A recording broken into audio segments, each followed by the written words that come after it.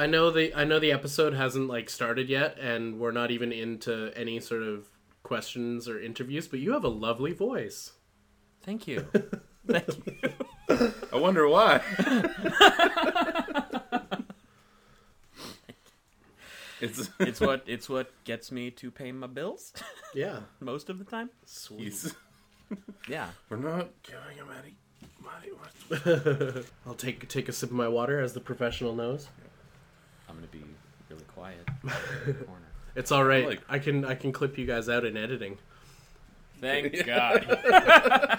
Find a way to just get my voice out. Just entirely. Hey, I'm Tony. Fuck.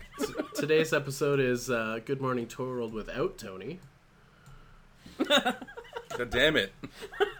Oh, it's like Garfield minus Garfield. It's just Logan talking to himself in a void. Just me saying all the like heinous dark things that I say, but like just only the void. Yeah, so it'd be kind of like what I assume how it normally goes. Just when no one's around, I'm just muttering Just when this no one's horrible around. shit to Hey, myself. Tony, what do you feel about the election? I love it. It's my favorite. I hope there's some weird, creepy Tony voodoo doll out there. I just have I think we know at least 3 people. I just have a waifu pillow with a picture of you on it. Not the first time that those have come up. Just conversation. just looking so kawaii. Just very...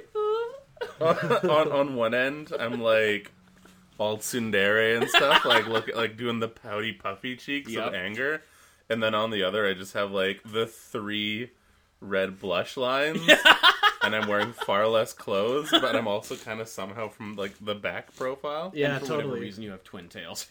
Oh, yeah, shit. I have a wig that has twin tails. You just look like Tony Hatsune. Laying down on your stomach, but like looking back over your shoulder the way no one ever does when they're laying down on their stomach. Yeah. Hey, speak for yourself, gentlemen. All right, I'll do this intro and then we'll get to it. All right, let's do this. Oh, Lord.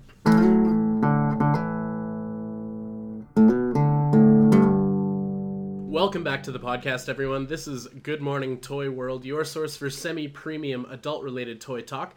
I am your host with the most, your ghost with the most, Logan, and joining me via satellite, the Sultan of Sentai himself, Tony.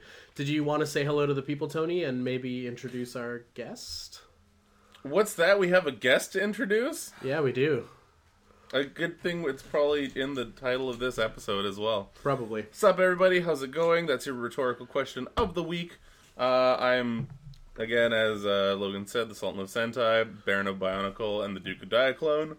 Tony, Principal and of with us Monster we High. That's also the principal of Monster High. That's true. Gotta keep them girls in check. And with us we have the Viceroy of voice acting. Oh, Viceroy. A legitimate voice actor. Jesse Inokala is actually in the studio / living room today. Hello. This is the sound of my voice. Can you? Oh, I could spread that like butter. Oh, it's beautiful. Beautiful. Yum, yum. So yeah, thank you for joining us. Like I said, Jesse is a professional voice actor. He's been on a few cartoons. You can check out his IMDb page. I have an IMDb page. Yeah, and it's pretty. It's like a decent IMDb page. it's. I checked it out a little bit before this, and I was like, oh, Yeah, right. Like I've done stuff. Like Google search you, there are cartoon characters Yep. next to your face. Yep. Yeah, there is a bunch of them. Most probably pertinent to the cast here. Talking in podcast lingo. Yay! We don't Yeah, worry about that. Yeah, we pretend it's radio. Cast. Yeah. Well, am I on old time radio? We lo-fi it. Just super lo-fi. We're kind of like a black metal. Oh, podcast. okay. So should I Cookie Monster Metal this? Yeah. Okay. If you could. I'm that not would going to. be- I'm glad. Some of my more pertinent credits, I suppose, to the toy cast here is I was a number of characters on Lego's Legends of Chima a number of years back. I also had a couple seasons on a show that never saw the light of day in North America, which is unfortunate because it was fucking great, called Yoo-Hoo and Friends, which was based on the Aurora World toy line that was like little Beanie Baby guys, but it was rewritten. Like, the rights to it were bought by Toon Zone Studios out of LA, and it was rewritten by David Feast, the man who created Cow and Chicken. Yeah, I remember that from a little while back, actually. Yeah. Yeah. And it was hilarious. Like, it was one of those shows where, like, it was one for me. Yeah. Because they just threw shit at me, and I was just like, yeah, let's do that one. I'll be that guy. Let's do that. Anyway, thank you so much for having me, guys. Oh, No, totally. thank you. Yeah, we made it 35 episodes deep and finally got a guest on the show. Someone wants to talk to us, so that's nice. Well, I fell in the snare trap. It's true. I was hanging by my foot in the tree. I just I set up like a trail of Hull's lozenges. Oh my god, and they were the best. Yeah. And then the entire pack was in a lasso. Yeah. Which I went for like a chump. Yeah, it's how we do on the Toy World. Coming after you next, Lloyd. Yeah, Coming after you next. one of these days. It's the trail of Toxic Avengers figures. I hate these. How dare you! I feel like to catch Lloyd, you just put like a rubber chicken in a bucket of slime, and like it's not that you catch him. It's not that you catch him. It's that you summon him, and he just appears. Yeah. He will just show up. You'll just see like a hand reach out from the bucket of slime. Oh, yes, please. All sexy like. All right. Got to get some slime, draw a pentagram, get some rubber chickens. Yep. I'll be maybe a mop and a tutu. Do your face up like Sergeant Kabuki Man. Yes. Is that appropriation now again? Still, I think it was the entire time. I feel like it's always been. Okay. Yeah. Good. But it's trauma. Yeah. So Anderson Cooper once said, during an interview, you only need to ask 3 good questions for it to be a success. So I wrote 3 questions in total. Fantastic. And we'll see how we do. Also, Anderson Cooper never said that. I just made that shit up.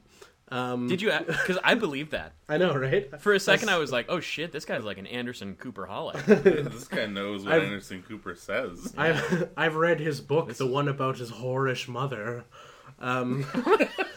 Is that a real book? I think he wrote. It's weird. I should not know any trivia about Anderson Cooper, but I do. I believe he wrote a book about getting to know his mother because they were kind of estranged from one another. Yeah. And she ran a fashion line or a perfume line or something, and was just like a trophy woman. I don't know. But that's not why we're here. So I guess welcome to the first Anderson question- Coopcast. Yeah, welcome to the Coopercast. Actually, the Coopercast has a nice flow to it. What else? It kind of It does. Next episode, Bradley Cooper. Let's try and get Anderson Cooper on the show. Oh my god! Can I just phone his somehow find his 1-800 number or something? Just call into Anderson Cooper. And just we'll do that, and him getting angry, being like, "How did you get this?" Well, Stop calling me. I can imagine the message you leave him. It's like, yeah, my co-host misquoted you and then called your mother a whore. Maybe you want to come down here and speak up for her, man. Can you come to Vancouver and set things straight? I mean, you're on our money. You're our $5 bill. Mr. Cooper, I'm challenging you to a boxing match. You can do that with Uwe Boll. You can't do that with Anderson Cooper. You could Maybe. totally do. All you have to do to get Uwe Boll now is go down to Bauhaus. Because he'll just wander. I still kind of want to, because apparently he's super nice down there. He's so chill. Uwe Boll, I've met him on a number of occasions, and every time I've met him, he's just been consistently nicer. Yeah, he's definitely I feel like he'd be the kind of It was- guy who would have a huge chip on his shoulder. No, he's actually last year, not this year, but last year, I was asked to moderate a panel with my friend and occasional comedic co-conspirator Tyler, where we interviewed Uwe Boll.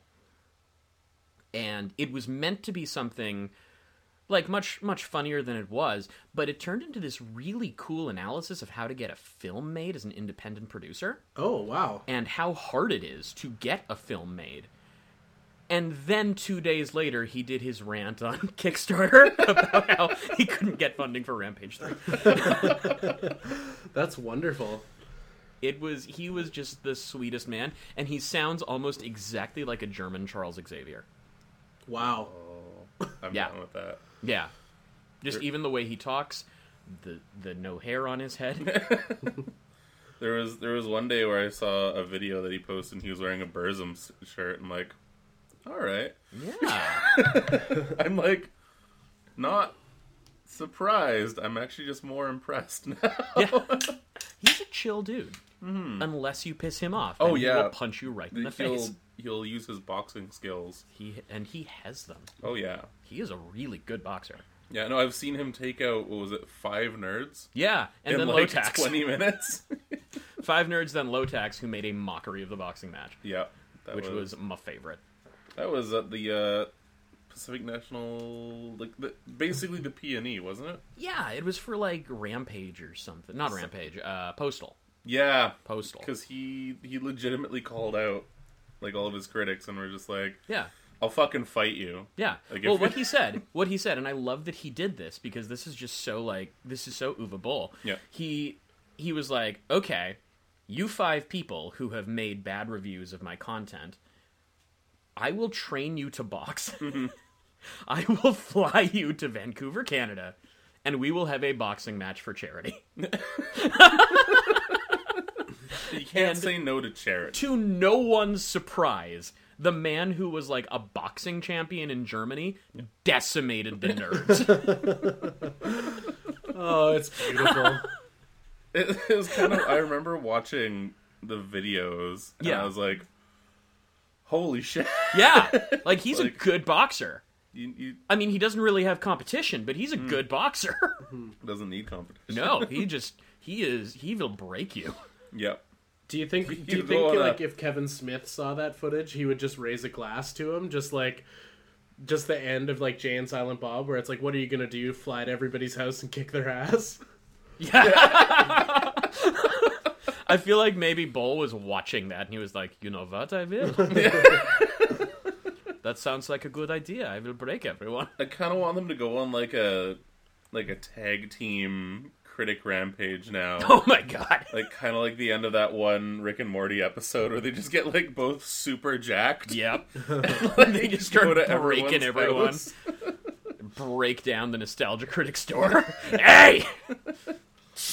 X, gonna give it to you. I think I'd fight the Nostalgia Absolutely Critic. give it to you. Yeah, I'd fight it's- him.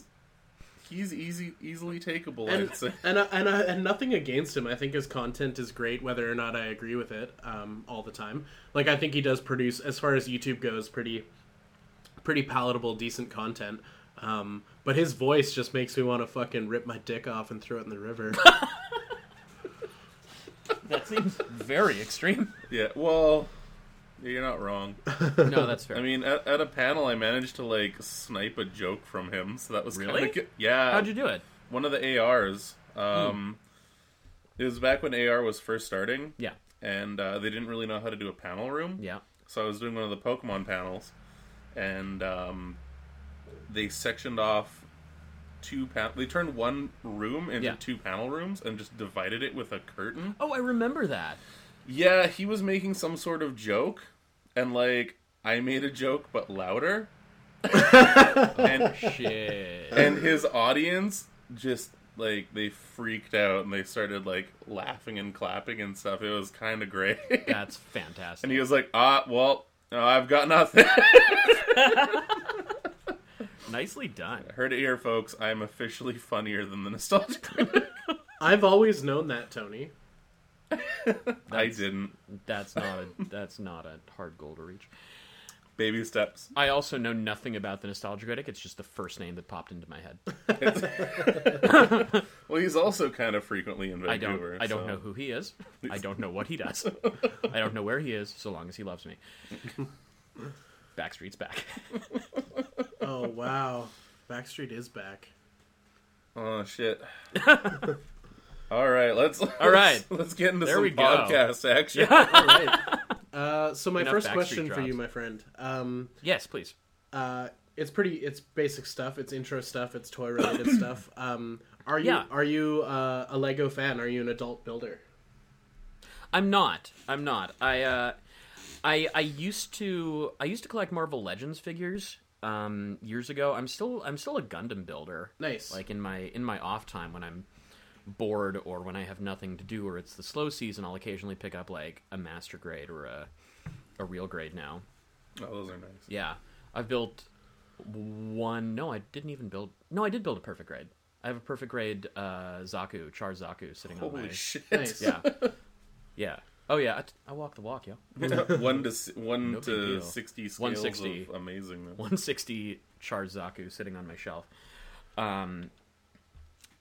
It's beyond that. Yeah, I don't. I collect the figures that I am, Yeah. but That's most borderline of the... narcissistic. Not even borderline. That's pretty fucking Hello, narcissistic. I'm an actor.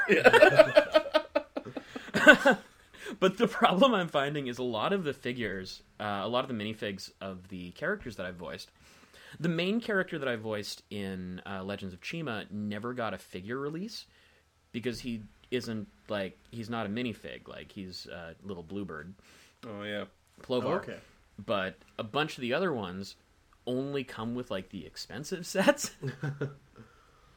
And I am not willing to shell out, like, $80 so I can get a minifigure of Scudder. Yeah. Well, I mean, the line's canceled now, so I guess you don't need to. Nope. Right on eBay. Well, God, I remember one day we this was after we got renewed for season 2. We just all come back, and the producer comes in, and he's all like, "Hey guys, congrats! You know, I got you things." And I was like, "Oh, cool! You brought us stuff. That's so awesome!" Because I love it when directors do that, or producers do that. And you know, he gave everybody like keychains of their figures, except me, because there's no keychain of my figure, and I'm just kind of standing there like, "All right, guys, cool. I'm gonna go over here and shoot myself." you get a high five. Hey, you get to go to the food table first, buddy. Yeah. Know what? In the long run, I'd probably want a keychain more than food anyway. You know what? Me too. Right? You're just Anyway, gonna poop out that food anyway. to answer your question, I am not an adult builder. That being said, I mean, every time I used to go to conventions for amusement. I don't anymore. But I don't blame you. no, do not blame me. But I went to I'd go to like San Diego Comic-Con. I went last year, and they had like big Chima statues still, and I'm like, why do you have these? But These I found aren't Nexo Knights. yeah, why are you guys here? But I found a big statue of Kragger, like the crocodile prince from the series, and I was like, oh my god, I'm gonna take a picture with this guy because I love him. Mm-hmm. My character is in love with this character, so I'm gonna take a picture of this and take a click. By the way, spoiler alert for people who haven't watched all 3 seasons of Legos Legends of Chima. I know I haven't. Do not. Last 2 seasons, great. Oh, okay. I'm in them more. That's, It's also where the show started to like hit its stride. oh, yeah, yeah. Because, like, you know, I would talk to some of the other voice guys about this when the show actually premiered, because it didn't premiere until, you know, like a year after we started recording it. Mm-hmm. The first season is really uneven for voice performances, and that's common. That's Right. really common, because we're also kind of getting our bearings with these characters. We don't really, you know, necessarily know what they're going to end up sounding like towards the end, because they're new voices to us. Mm-hmm. Mm-hmm. So, like, I know for me, We got a door unlocking. we got a door. Hi, sweetie. Hi. Hey. Hello. Hello. Are you recording right now? Yeah, Oh, sorry. that's No okay. problem. That's all good. We'll cut this part out. Hi, Logan. Hello. She can't hear me. He says hello. I liked your Lego thing building. She watched your live cast. That's awesome. I'm doing it again tomorrow because I'm an alcoholic. He's doing it again tomorrow. Because he's an alcoholic. Number one. I'm Awesome. I'm gonna make you shotgun so many things. I'm gonna instigate an alcoholic riot tomorrow. Would you please? I just want to. If I don't hear in the metro on Monday, man goes on shooting spree because of Legos. Victoria Man. Victoria Man kills 20. Shoots them with Lego bricks. Gets a slingshot. Ding! Next bill, next one. Fuck! I dropped the bag. Oh, it's everywhere. You sound like that guy who does Red Letter Media. Yeah, over the weekend I somehow ended up becoming an even darker Mr. Plinkett for something. How? I don't know, but I made a lot of rim job jokes. Nice. How is that different? I was gonna say that doesn't sound too. No, but like they became cannibalistic. Still though. Yeah. Even calamari. We're talking about circumcisions now? I guess. Like, Fuck, what do you want from me? I'm a voice actor. I'm just gonna say stuff. that's I will do what I was trained to do. I will say I will do stuff. scream. Non-stop screaming. Coincidentally, my last booking. That's- Not even kidding. And I can actually talk about it too. Oh, that's even better. Yeah, I actually can because it got announced already, so it's cool. Cool. We're gonna try to squeeze as much NDA as possible. Yeah, out I of can you. I can actually talk about that one though. Like I can't talk super details, Okay. but I can talk that I was cast in it and what the project is. Okay. Cool. Yeah, You're killing so me. Do you want to do a before- big reveal? it's Dead Rising 4. Oh! Oh, fun. Yeah, Oh, that was yeah, done. all right. Yeah. Well, I was in Dead Rising Watchtower, also in Dead Rising 4. oh, okay. Oh wait, so your last Zombie gig... noises. Yeah, that's awesome. Your last gig was screaming, so you just did zombie sounds. Yeah, it was just straight up like the casting call was super fun. They were calling for like emo or screamo bands, punk musicians, really just like anybody because the session could only be 2 hours because it was just nonstop screaming and crying and attack noises. Oh.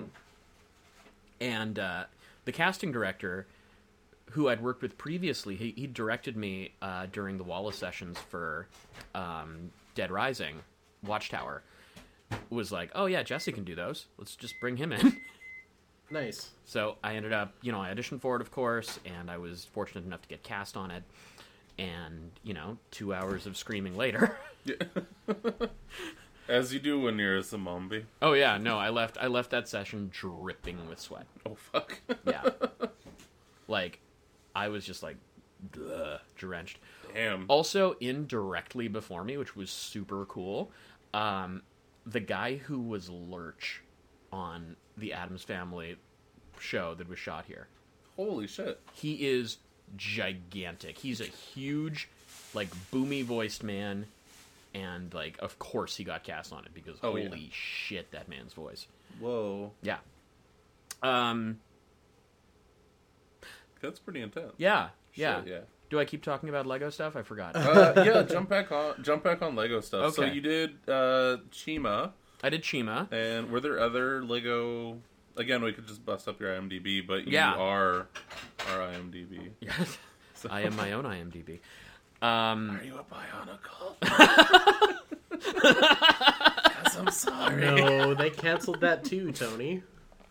I know, but they had the Netflix series. He could have been a Bionicle on a Netflix. My name is Blade, and I am a wolf. A Super Saiyan wolf. He's doing the thing. He gets paid to do it. Then I met Toa something or other in Matanui, and he made my sword, the Tetsume.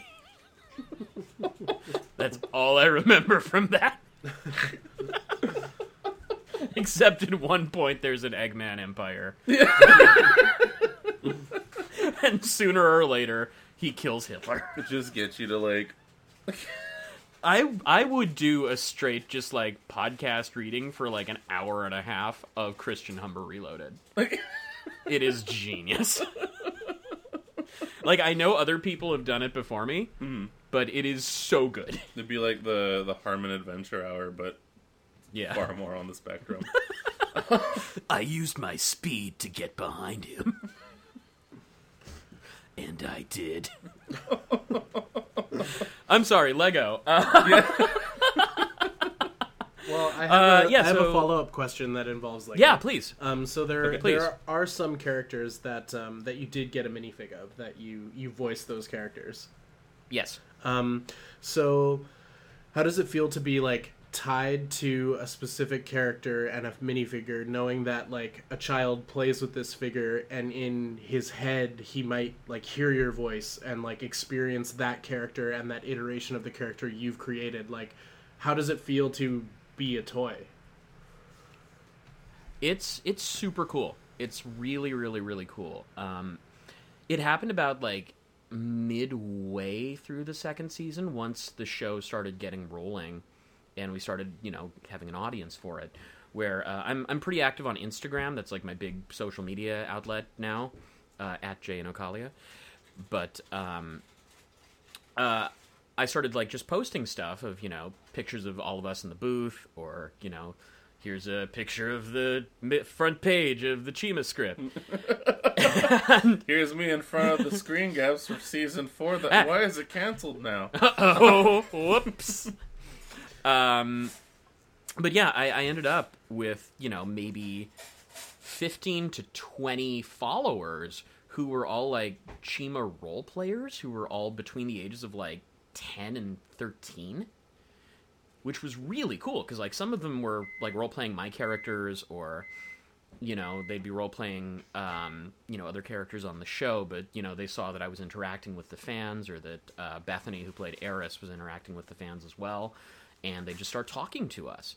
So I would every so often at the time, like if I'd find fan art of characters, I would put it on my Instagram and say thank you to whoever posted it.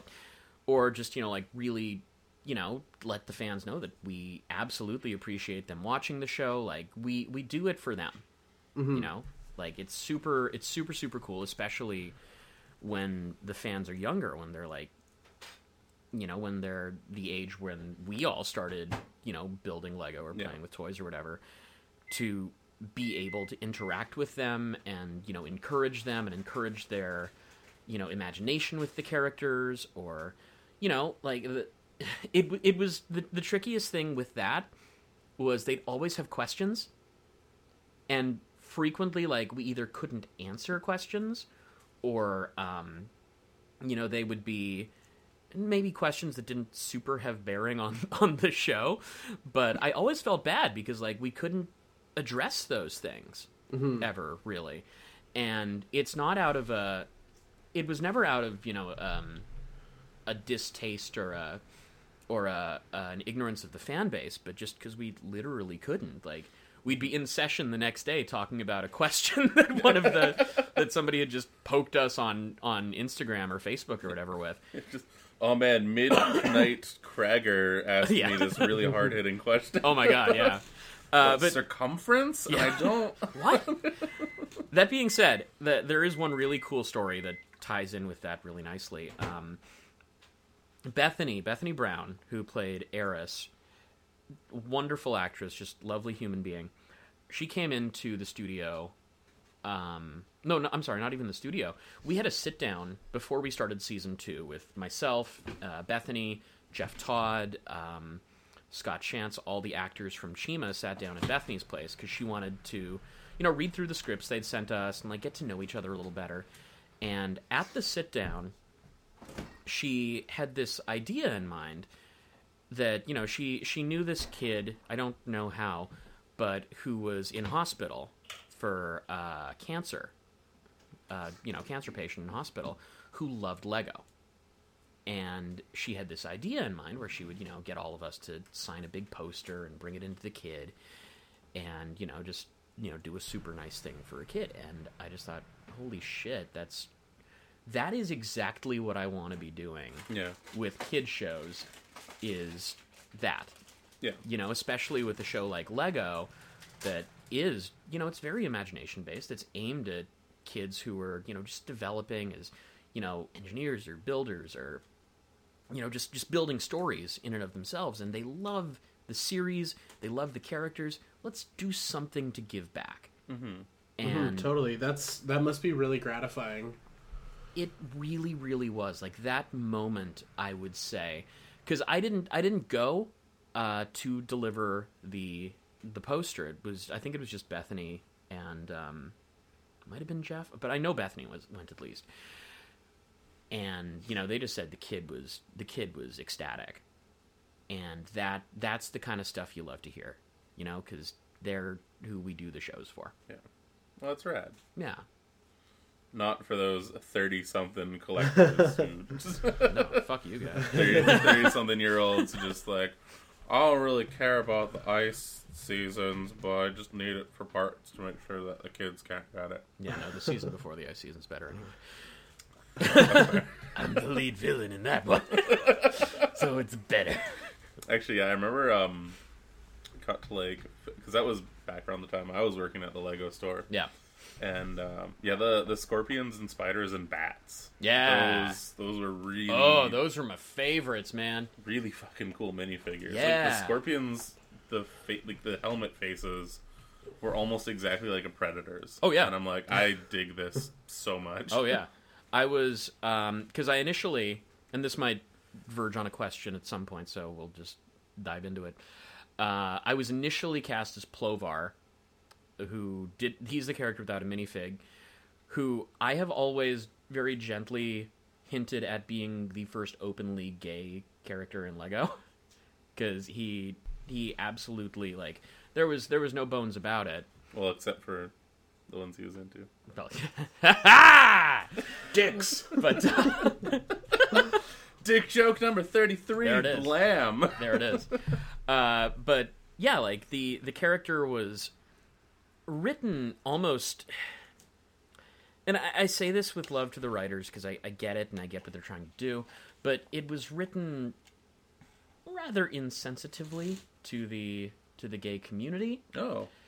Like, just in terms of, like, you know... When I was cast on it, the voice I brought to it was... I like to call it, like my version of Zazu. Okay, yeah. So, you know, just a little British, which is, you know... But, you know, when I got cast on it, I thought, okay, I have a responsibility here. Mm-hmm. Because this character who is... he's, you know, portrayed as incredibly fashionable. He has a little blue pompadour. You know, he runs the spa in Chima. He's gossipy. He, you know, fawns over one of the other male characters. What about negative stereotype? Yeah, right? Right? I can see that definitely being portrayed in a very, like... That was the like thing. Almost a making fun of type That's of the way, thing. so. And once I got cast on that, I realized, like, in my head, I'm like, okay, I have a responsibility to breathe as much humanity into this character as I can. Mm-hmm. Because, like, I don't want to, you know, negatively stereotype this character. Yeah. Mm-hmm. And no matter how this character is written, I need to make them human. Yeah. Even if they're a little bluebird. Yeah.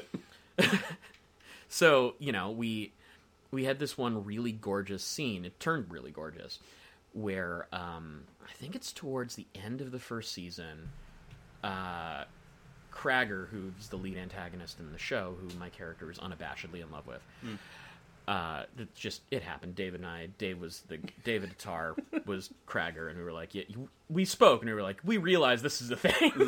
It started behind the scenes, and then it fully shot itself onto the chest of the main storyline. Such a gorgeous man. Love you, David. But, yeah, there was a scene where Kragger lashes out and cuts off Plovar's tail feathers with a spear. Mm-hmm. And that scene, like, when David and I played it out, we just played it as real as we possibly could.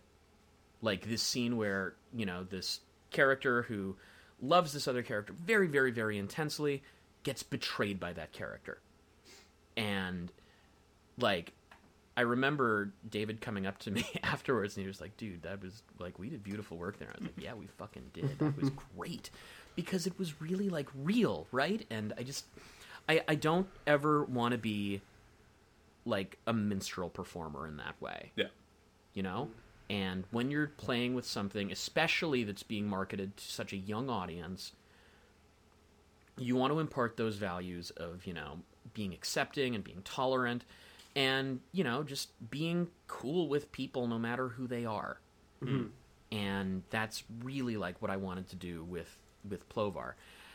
And, of course, he never got a minifigure. No. Fuck, man. Yeah, fuck yourself, Denmark. Ah, Denmark. But yeah, so after that, it was strange for me because coming off of my previous series, Yoo-Hoo and Friends, I was a utility guy on that show. So, you know, there were 3 male cast members, 3 female cast members. The other 2 male cast members on Yoo-Hoo were double cast. So every episode they had at least 2 characters. Mm-hmm.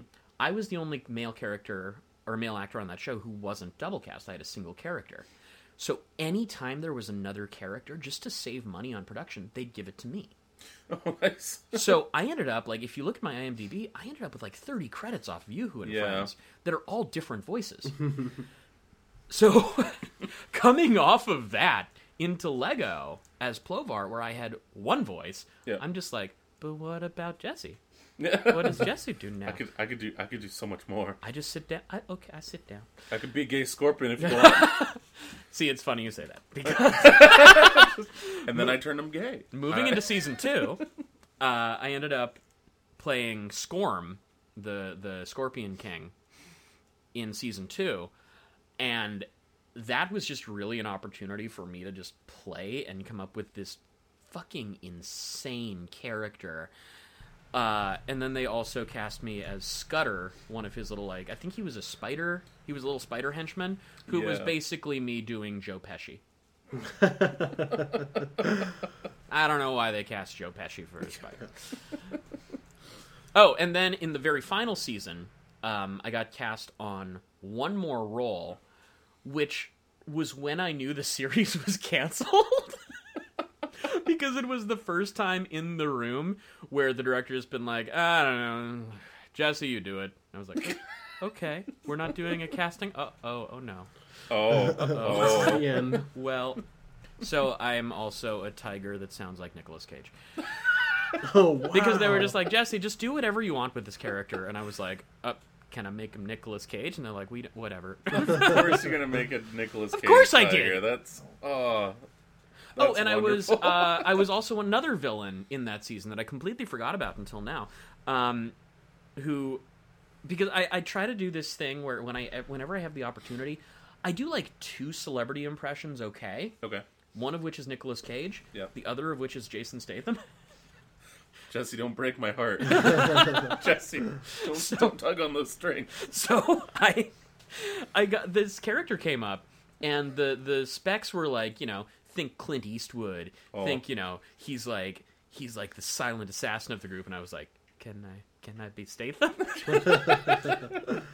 So I auditioned with my Jason Statham take, and I auditioned with Statham without the accent. Oh. And Statham without the accent booked it. So it's literally just me being like, sir, there's enemies at the northern wall. And like, you know, with the accent, sir, there's enemies at the northern wall. Like it's the exact same guy. I would have gone for the accent one. Right? Again, Yeah, that's totally. just what tingles my chuck, if you know what I mean. No. Voice name of Jason. Jason Statham. Just say the word Jason Statham, and my spine gets a shiver. Jason Statham. There it is. There it is. I need it. You're gonna have to Anyway, record Tony's voicemail after this, like with the Statham voice. It's Tony Aubrey. What's your name? But yeah, so that I'll be in the bathroom. I'll be right back. just you and me, Logan. But those were the characters I ended up voicing on Chima, and you know, towards the end was when we all really just got to have more freedom with the characters and got to have a little bit more fun with them. because, it was very... I remember one very specific note that came through, which is still to this day one of my favorite notes I've ever gotten in a session. I had one particular line as Plovar, and the line was, "Don't thank me, thank my mighty mouth muscles." Oh. And in my head, I shit you not, that was the line I'm sorry. from the Lego program for children. So in my head, I'm like, okay, let's make this funny, because this is clearly a joke that's going to go to the adults, too. Mm-hmm. So my first take on it was something like, "Don't thank me. Thank my mighty mouth muscles." And, of course, I see the entire team on the other side of the glass just, lose their shit laughing. And then the director just pops on and he goes, "Jesse, that was really great. The show's for kids, so if you could do that, but worse." And I was like, "Oh, yes, sir." So I toned it down significantly. So a little less Frankenfurter. Yeah, please. right. So I love that note of act, but not as good as that. Anyway, I'm sure I've steamrolled a question, so I apologize. This is not as No, that's all much gold. as That's Plovar, wonderful. steamrolling, apparently. Hi-oh. Hi-oh silver. Well, that's fun. That's good times. Check out Bricklink. You'll probably find minifigures of all of Jesse's characters. It's true. Except for Plovar. Except for Plovar. Yeah. Fuck, man. Hey, you're the little bluebird. that's a The sweetest bummer. little character, too. Such a sweet little Totally character. is. I want to get a Kragar and a Plovar Yeah. just to, give each other To make them weird... kiss. So just to make them, angry kiss. One of my favorite things I ever did for the show, there were two things, because I was also, as Plovar, the voice of all of the Legends of Chima rides at Legoland, Oh, yeah. which was literally 15 minutes, almost exclusively me, with occasional people popping up here and there. But in that take, there's it felt like forever when I was doing it in the booth, but it worked out to maybe 3 minutes of nonstop screaming. Just as he's falling down a waterfall. And of course they were going to cut in and out and do other stuff because it's funny, right, whatever. But it felt like a goddamn hour. But with that, because they were trying to get more awareness for Chima, they produced a series of web shorts, which you can still find on YouTube. They're actually all quite funny. They were written by a different team than wrote the show. Okay. So the tone is very different. How so? It's I don't know that, because the show is very clearly marketed towards kids. Yeah. And the web series was so it just the tone is different. The characters are written a little bit differently, but there was one whole Plovar episode called Plovar the Destroyer. Okay. Which is one of... I still, to this day, show this to, classes that I teach. His Mighty Mouth muscles. Mighty Mouth muscles. It's funny you say that, because the final line in that entire thing will kill you, and I will say it. Oh, no. So, in that one, Plovar gets spritzed with this gas that turns him hyper-aggressive. So... He just becomes a power bottom? Just he is so angry all of the time. So he just blasts through all of Chima, destroying everything. People will ask him very politely, because he's a little grooming bird. Yeah. One of the characters is "Oh, Plovar, will you do my hair?" And Plovar's like, "I will!" And then, it cuts away, and there's dramatic, scary music. And then, you see the ship or whatever that Plovar's that was near the character Plovar's helping just fall apart. Because he's terrifying when he's mad, apparently. But at the very end of that short, and it's a 2-minute short, which is a non-stop... I did it in one take. It is a non-stop freak out on my part. Just non-stop, for 2 or 3 minutes, because they wanted alt takes, of course. I did it in one. At the very end, Plovar, who I am desperately trying not to make into a stereotype character, is laying on the jungle floor in Chima, And he wakes up, and he says, "Where am I? And why is my beak sore?"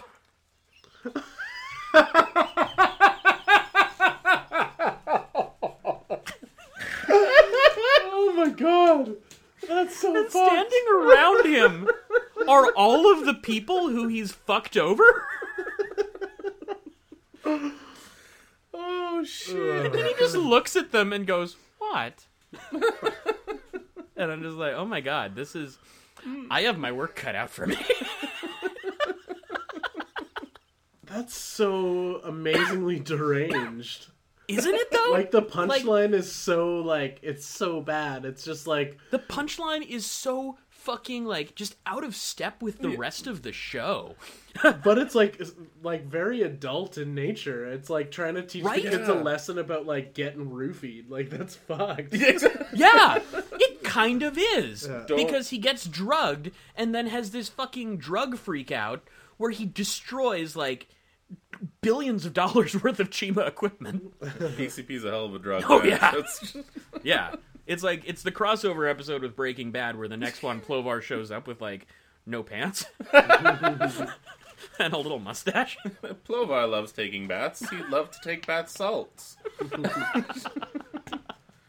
Fucking 8 Kragar. Oh my god. Jesus. Well, it's a good thing Lego didn't hire me for Nexo Nights, because I'd been fired. Oh Jesus. Can I just say? Okay, so I have completely hijacked this episode. I think that that's was the why we point, brought you yeah. on. Fantastic. Yeah. The very first time I got the casting call for Chima, Yeah. I had no idea it was a Lego show. Okay. Like, even when the Nexo Nights breakdowns came out, no idea. And I did the exact same thing with Nexo that I did with Chima, where I was completely unaware and I misread everything. Oh shit.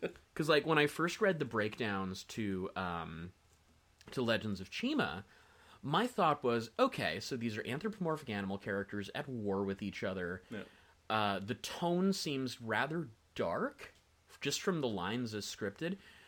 They are not dark at all. Yeah, it's fucking Lego. It is Lego. But when I went into audition for the characters, I didn't know it was Lego. So I'm just like reading these, and I have the darkest fucking takes on these characters. You went in Sonic Sat AM, but it was actually just regular Sonic. Yeah, I went in like fucking Shadow the Hedgehog, Is that the one that has guns music? blazing. Yeah. Cast me! But, yeah, no, I went in super, super, super dark. And, like, when I heard everybody else who got cast on it, I immediately was just like, oh, I get it now. You're an idiot. Nice work, dummy. So, I actually was not the first voice of Plovar. No. Yeah, Jeff Todd, incredibly talented actor, very dear friend, was the original voice of Plovar. And I don't know why they ended up recasting, but I just remember, like, the difference in the voice, because I got to hear Jeff's take as well, was just so different. It was so, like, vastly different. And I felt bad for Jeff, because we spoke about it afterwards. And, you know, this was his first big series. Yeah.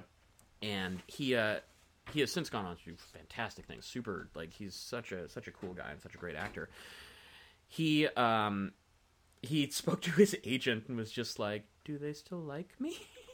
Oh no. I know. And of course, like, his agent was like, "Yes, they still like you. Like, this shit happens all the time." Yeah. But to tear the curtain away from animation for half a second, technically, so long as an episode with your character has not aired on TV, they can still recast you. Oh. And even once you get, once an episode with you airs, then they need to find a voice match. Oh, so like nothing's safe or sacred. Nothing is safe or sacred. At any point, any one of us could have been cut or replaced or changed.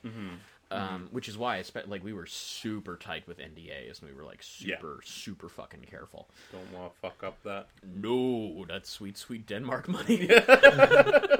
You need to make the birds more gay. But I think the likelihood of like losing out on the job would be based on breaking your contract, like your silence, because you have to be silent about the series. But wouldn't the likelihood of losing the voice acting job only come from just being a generally shitty person?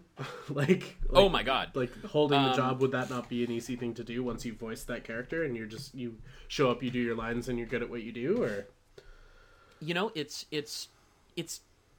strange because sometimes yes, sometimes no. There are voice actors in the industry. There aren't many of them that are assholes. Like, just straight awful people. Get the bad boy Lindsay Lohan. Just, like, Lindsay Lohan voicing Krager. I don't know. That would have been incredible. I would have loved that. But, because, like, the thing that I was told and that I've really tried my best to embrace, voice actors in general, the really successful ones, are some of the coolest, humblest people you'll meet. Mm-hmm. Because they've been in the business forever. They know that ultimately, like, we're all very replaceable. If you can find a voice match for any one of us that'll do it cheaper. I remember years ago, when TBS, when Futurama moved to TBS, I got a casting call for Futurama. And I was like, but those guys have voices already. Why does Jesse to audition for Kiff? Oh shit! Oh no! Oh wow! Exactly. Yeah. Wow, that's so fucked. Like. Yeah. Well, yeah, and I found out later that was a ploy.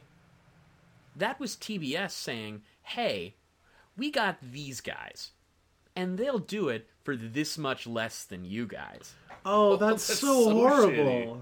Oh my I god! know, right? Like, it was to the point where, a number of agents in town pulled their talent from that. Yeah, that's understandable. Because just, like, they didn't... That's so horrendous. And with a show like Futurama that's has such a following, like, that's just such a dastardly move because those voices are synonymous with those characters. I mean, I guess voice acting, that is what you do and you become that character, but, like, to think that something is, like, big budget and well known as Futurama, that even those voice actors aren't free from the industry trying to fuck with them is really sad. Yeah, no, it's awful. Like, I remember that was a number of years ago in the infancy of my career, and I got the chance to sit down with Maurice LaMarche. We've since become, somewhat of friends. We know who each other are, which is super cool. But I met him at Emerald City Comic Con, and, I shook his hand, and I was like, Mr. LaMarche, I'm sorry. I auditioned for Kiff, because I really wanted to be Kiff, and, I wasn't aware of what was going on at the time, and he was super cool about it. He was just like, dude, I would have done the exact same thing. That's how I got to become the second Kiff. That's how I got to be Kiff. But First Kiff is dead. First Kiff is dead. First Kiff was Paul Walker. What? What? It is not too soon. It's not, which is why it's great. How great would that have been, Paul like, Walker as Kiff? It's like, hey, Zap, we got a race. Like, I don't know how I feel about it. I can't picture Paul Walker's voice in my head. I can't do it. No, I know, right? Yeah. That could have been a great Paul Walker. I don't actually know. I just know him from making cars kiss. Yeah. In Fast and the Furious. In the Fast and the Furious. Paul Walker Knight says... It's in the movies. They make their cars kiss. Yeah, that explains Disney's cars so much better now. Right. But yeah, like, no one's job is safe. And, it even boils down to, if you look at guys like big players like in Disney or in, especially like cereal commercials are a good example. Like, there are different people cast for different things. Yeah. So, like, Tony Anselmo, for example, is the voice of Donald Duck in a lot of Disney media, like the big Disney stuff. However, there are other people who voice Donald as well. Oh. And that'll be for smaller projects or for like web shorts or whatever. But it's not all Tony, just because like they can't, like physically Tony can't do it all. That's very true. I can't. Tony tries, but Tony can't deliver. Tries, but Tony cannot deliver. But yeah, like actually a funny story around that. Funny, but also sad. Oh, those are my favorite. That's what our podcast Like is all you guys- about. Funny but sad. Yeah. You guys are of an age with me, and we're in our 30s. Yeah. Do you guys remember the early days of the internet? There was like this. Do I Oh, ever? don't we ever? Oh. But like passed around via Napster or whatever was that one like a sound clip of Donald Duck getting a blowjob. Yeah. Do you remember that? Oh, I remember do that. remember that. That's weird that I would remember that. Remember Right? trying to download Linkin Park songs and then getting There he that and is. being like, Devin remembers that too. Yeah. Evan remembers the Donald Duck blowy J. So here's the thing about the Donald Duck blowjob. That was the guy previous to Tony. That was a legitimate Donald Duck blowjob. That was actually Donald Duck. Whoa. And he got fucking shit canned. Wow. Like, news got back about that to Disney, and Disney was like, nope, you're out. Yeah, they send hit squads. Yeah, he was straight out. He was eliminated. Man, how Yeah. how could he think that was a positive career move? Like, yeah, it's funny to do around your friends while you're drunk, but like, Yeah. to like put it on the internet. Well, maybe he didn't put it up. Maybe it got found. And Yeah. I mean, my only suspicion is because I don't know him, I don't know the story behind it. My only suspicion as to why it could have been like put out was maybe it was an outtake that he'd recorded in studio. Oh, yeah. Like, like the Thundercats outtakes or whatever. Yes. But still, like, you gotta be careful, man. Like, I got a friend right now, Kellen Goff, who is fucking exploding. Like, he's so cool. Nice. He's 21, and he's just blowing up in the gaming scene. Oh, now I'm jealous. Yeah, and like- envious. Yeah, like, well, let me bear with you, because, like, I was watching a playthrough of Five Nights at Freddy's Sister Location, Okay. and at the very end, I saw Funtime Freddy, Kellen Goff, and I was like, what?! I fucking got on Twitter, and I was like, Kellen, you're Freddy? You're Funtime Freddy? Whoa. Yeah, so he has exploded, and I'm Oh, just yeah. super cool guy. He had a lot of fans poking him on Twitter, saying like, "Oh, will you record stuff for me in Funtime Freddy's voice?" And of course, like he wants to, but like he's got to be careful. Yeah. yeah. Well, he's contacted Scott Cawthon, who made the Five Nights games, and Scott just said, "Well, no, Yeah. nobody can do it," and it's not out of it's not out of again to tie this back to my earlier story about doing stuff for fans. This is not out of a disloyalty to the fans. It's not out of a desire to piss off fans. It's literally just like you can't. Keep your job Yeah. safe. And you have Keep to your maintain job the so you can integrity of keep- these characters, right? Yeah, so you can keep doing the job. Yeah. Which is like it's always just shocking to me to see how deep certain characters can resonate, and to hijack even further. Keep it going. Done. Or Paul Walker this car drive I'm gonna drive this fast right into the and fucking furious. tree. We're family. Ooh. It's not a good Vin Diesel. You are bald and beige, I am. and you do have a goatee, Oh my god! So completely off topic. like a mini Diesel. I am trying really hard because I'm associated with the Badass Film Festival here in Vancouver. Okay, I have a film screening in it next year, Valley of the Rats.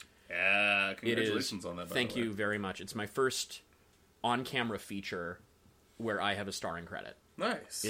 It's great. I'm very proud of it. But I'm trying to arrange, as part of the Badass Film Festival, or really anyone that will give me the stage time to do it, a reading of a script I found online from weekendscripts.com, written by Jason Van Dima, called Fast 9, The Fast and the Fuhrer. Where, my. with the umlauts. Oh yes. And 9 is N-E-I-N. yes. But let me pitch you guys on. Yeah, Before I stop throw drilling. money You've at you. stop drilling. You've hit oil. I'm ready. Okay. No. I'm gonna drill, baby, drill. Lovar, give My it to God. me. So, the Fast and the Furious gang goes back in time to stop Hitler in a car race, but then also kill him. And I want so bad to do a staged reading of this script. Not because I do a good Vin Diesel, but because I just kind of want to put on like a tight black V-neck and be The Rock. But I'm little, so I'd be the Pebble. Oh, wow. But it is such a good script. Oh my god. Yeah, like it's fucking great. It's the only there was a short Weekend Scripts podcast, and that is the only episode of it. I don't. Yeah, And it's nothing else. It's a can compare to concise that. 80 minutes. It's super listenable. The people they have actually do pretty fucking solid impressions of everybody. It's awesome. Yeah. Holy shit. Ava Braun and Letty, Michelle Rodriguez's character from The Fast and the Furious, have a jujitsu fight where the narrator, or, you know, the stage directions in the script say, please let there be a nip slip, please let there be a nip slip, please let there be a nip slip, yes! That's wonderful. Whose nip will slip? Doesn't matter! It's I'm The Fast kinda- and the Furious! I know. I'm kind of hoping Ava Braun. Oh. That would be. Oh, God. That'd be amazing. I'm sure I had a point with this, and I've forgotten it. That we clearly need to take out mortgages. Yeah, to fund clearly, this. to make this film happen! Because you could But, call it Fast 9 and make it. Fast 9. You would just have to change everything slightly so it's not related to the actual intellectual property. There was a Kickstarter very recently to try and get the film made that was asking for like $20 million, Oh my god. and it got pretty close. Shit. Yeah, until they realized there was no way they could get the rights to Yeah. the Fast franchise, Well, just fell apart. which, according to the Incredible podcast, How Did This Get Made, should probably exist in the same universe as both Crank and the G.I. Joe films. Oh, yeah, totally. You think so? Just like have a big Sony-verse, right? I'm just trying to think of like a Sony owned like rom-com that could also take place in the universe. Like, not that there needs to be Just any like- crossover, but it's like, oh, just so you know, Bridget Jones's Diary 7 Bridget Jones's Diary is also also takes in place. Yeah. Just all this shit's going on in the background. She's like, "Oh, I'm pregnant again." And you're like, Hey, you know the computer that was in You Got Mail? That's secretly Shockwave. No, that's the IDW Hasbro universe. That's out of that now. Oh, is it? Oh, well, there we go. Oh, actually, yes, no, maybe so. Oh. Because G.I. Joe is part of that now, too. So, Oh. in theory, they could take over Fast by making it Mask. All the Oh, cars wow. turn into things that are other vehicles, but not robots. Vin that- Diesel. But that kills the entire storyline for Tokyo Drift. Oh no. Oh, no. But then, like, Drift is also like Drift from Transformers. Yeah, that's where they put in the Transformers. Yeah, Yeah. it could work out. Yeah, and then Vin Diesel just, like, drives Drift around and makes him Makes kiss makes tips. Them, makes them rub bumpers. Just rub up. Oh, Oh, God, voice acting. and then no tie in Bridget Jones. with that, too. Then Ty and Bridget Jones. It could quite literally be a Bridget Jones and Comedy. Chevy. space Rom movie. comedy. The That was- Space that Needle was is actually a Transformer. Because that's where they meet at the end of one of them. Is it You've Got Mail? I don't know. I'm not a rom-com guy. Yeah, I don't know. That's fair. Yeah. Yeah, the computer just like liquid metal morphs into Rom the Space Knight. He's like, Tom Hanks, you've been chosen. I love Tom Hanks, though. he's love America's Tom Hanks darling. as well. He seems charming. He's so... Do you guys know there's a street artist now whose stuff I've just discovered called Hanksy? Yeah. And he I've just heard does, of like... He does Banksy stuff, but with Tom Hanks' head. Yep. It's kind of wonderful. It's like... It's so whimsical. I adore it. Hasn't he, like... Who? Tom Hanks? No, Hanksy. Hanksy. Hanksy, yes. He's either California or even Seattle, isn't I he? think he's California. Yeah. because he just recently did there was something with, I think, Earwolf, like the podcast network, Yeah. where he gave a bunch of art to them to give out. Oh, wow. Yeah. Okay, that's nothing, awesome. Nothing big, just, like little fucking art cards. Yeah, You yeah. know, there's Tom Hanks's head on Sasquatch or whatever. I'm always down with that. Yeah. Hank Squatch. Hank Squatch. Coincidentally, a tie-in to the other show I did recently, which is tied up in, like, production hell, but I'm still hoping against hope that it actually makes something. Okay. You can see it on the Toon Zone website, because it was distributed through Toon Zone as well. Okay. The pilot, at least. It's called Bigfoot Littlefoot. Okay. I already hate the title. Fair enough. There's too many feet in it. Bear with me. Bear with me. So again, directed by the incredible David Fease. Okay. Cow and Chicken. Yes. It's an original property developed by him. Ooh. About these two big feet, one of whom is Littlefoot, Yep. who are both trying to blend in with the human world, but they do not do a particularly good job of it. Oh. And the character I voice in it, I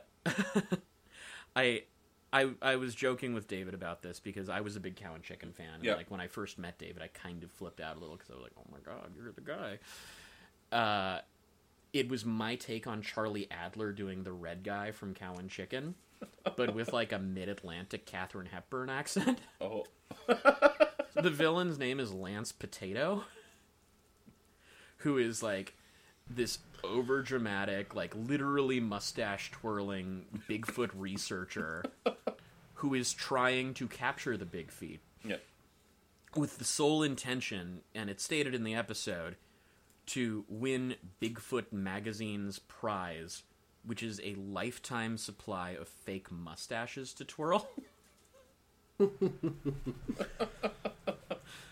And, like, that was such a fun show, and I'm so sad. Like, it's trapped in like production limbo hell right now, so it probably will not see the light of day outside the pilot.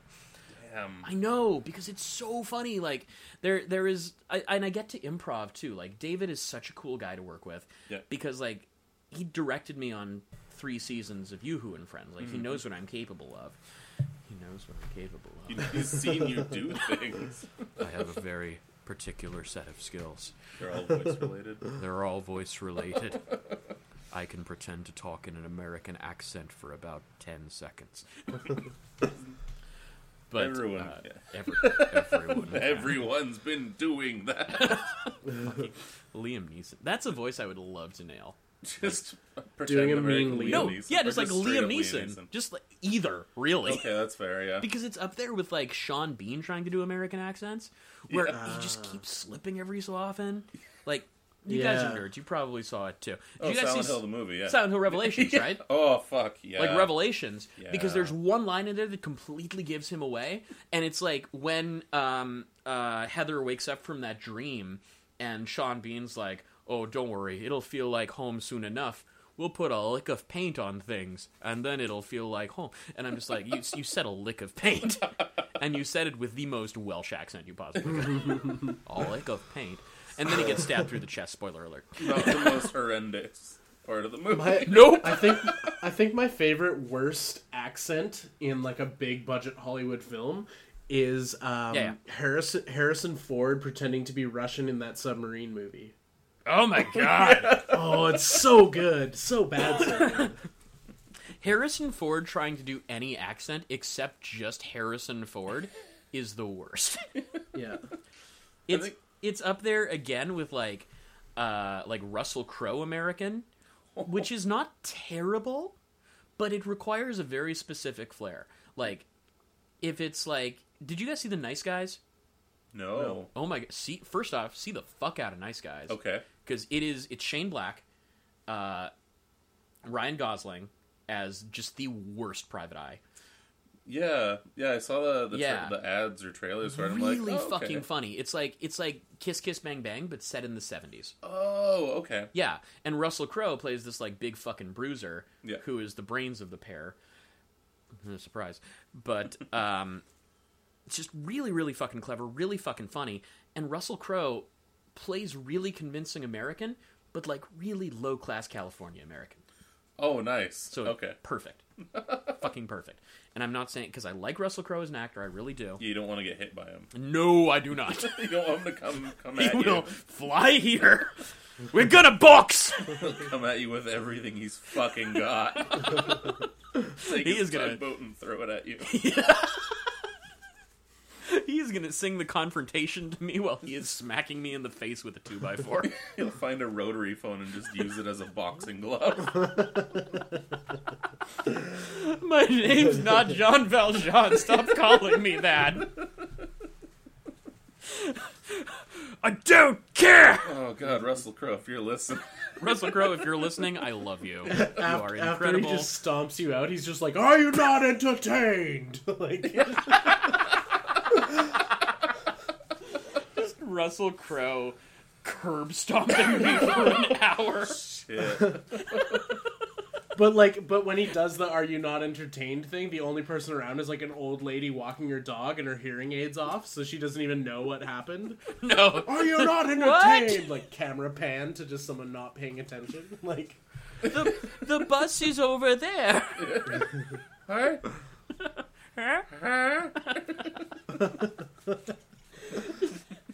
You dropped your God. jam. Oh, you're the boy from the pictures. What's that vaguely ethnic swat on the bottom of your shoe? Oh, I bet he has an IMDb profile.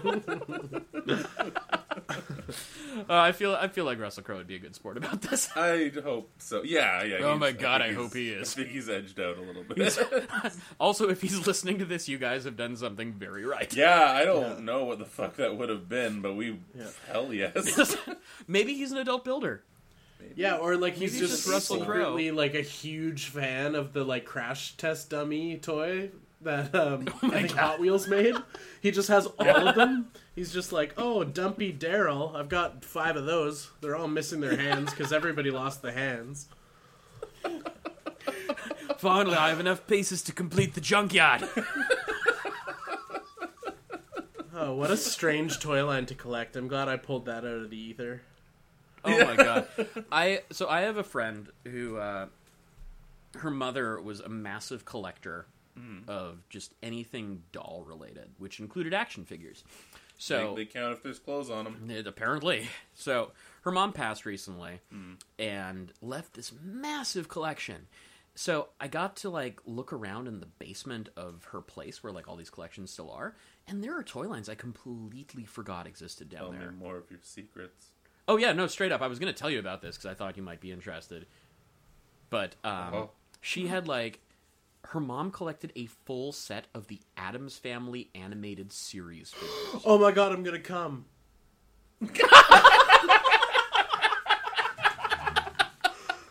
Oh, that's amazing. That's I That know. was genuine.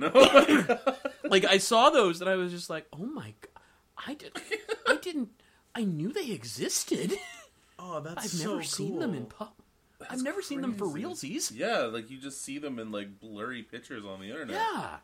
There was like straight up like pink pinstripe suit Gomez shit going on. Wow. Oh my god. Yeah. Wow, I don't mean to be dark, but when do we get to pilfer the will? Like, or the estate, rather? Yeah, throw in some good words and I will actually say Some she cash. is looking for people to buy parts of the collection. yeah, Logan. She doesn't want someone who's just gonna like come in and take like 1 or 2 things. Like she wants people who actually like she ended up bringing a bunch of stuff to Film Go Sales Oh, okay, on yeah. Grandview Highway in Vancouver. They do a bunch of like commission stuff for like antique furniture because she has like a whole bunch of antique furniture, a whole bunch of just like antique everything, all of these toys, and just like it's an incredible collection. They didn't take any of the toys, did they? No.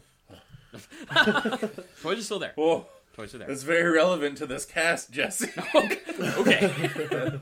We need to go back on our Instagram. We need to go back. I haven't updated it since mid-Halloween. It's your kids, Tony. They want the Addams Family. Logan. Need to get you some Sorry, I'm Addams just minutes. mopping up over here. Oh, I'm sorry. I'm trying not to watch the Skype cast right now, just to give you some privacy. Just when there's a sock on the webcam, don't come a knocking, you know? When the webcams are rocking. I love how, like, that was super unexpected, too. Like, I knew you'd be, like, when I heard them, like, oh, Adam's Family, like, yeah, Logan's probably going to be pretty pumped on that. Not, like, fucking Tub Girl Rocket excited, though. Like, holy shit. Excuse me, Eel Girl. But... We've you're one like- with the... Because there's a bunch of them. There's a... Yeah. Wiggling around. But to answer your question, Lego treated me well. That's good. Yeah, no, I'm very, very thankful to have had the opportunity to be on Legends of Chima. You know, like, it paid my bills for almost 2 years. Like, That's rad. outside of Legends of Chima, I also, to make this go even longer, I was also the lead villain on Beat 'em on Fire Blast. No way. Yep. Okay, cool. Yep. I believe the character was Romanized to Roma Godai. Roma Goodeye. Roma Godai. I like how his Romanized name is Roma. Well, because like originally it was Rioma. Oh yeah, you can't say that. No, white Can't people say can't that in North say- America. White people cannot put an R and a Y together. No, No. you'll poop. No, you just Start shitting. end civilization. But Like Rome. yeah. So Like- I was like on, Ryu, I was on Ryu. Legends of Chima. Yeah, it's the Ryu thing all over again. I got cast on Beat 'em on my last season of Yoo-Hoo and Friends, and I was on it through like the beginning parts of Legends of Chima. So for a good like 3, almost 4 year span, I was existing and living purely on my voiceover money, That's awesome. which was insane. Like I would still take gigs here and there, just booze money or whatever. Yeah, you got a drink to do that voice. Yes, I do. But outside of that, like Roma got some play. I'll find fan art of him every so often. Like dirty fan art? I have not looked. Oh wait, Probably. that's actually my next question. Yes. Have you Please. ever seen any like Rule 32 or is it Rule 34 where there's porn of 34. everything? Have you ever seen your characters getting dirty? Just like like has anyone ever tweeted at you like, "Hey, here's a picture of this character getting a beach from this other character you voice." Okay. I have had people tweet at me, not with dirty pictures, but it was just the most like it was one of the most useful tweets I've ever received, but also just kind of like heartbreaking. Because it was this dude who just tweeted me out of nowhere. I don't remember his name. But just tweeted me and was like, "Hey, were you the voice of Roma Godai on Beat 'em on Fire Blast?" And I was like, "Yes, I Yeah. was." And he tweeted me back and was like, "Okay, because you're not credited."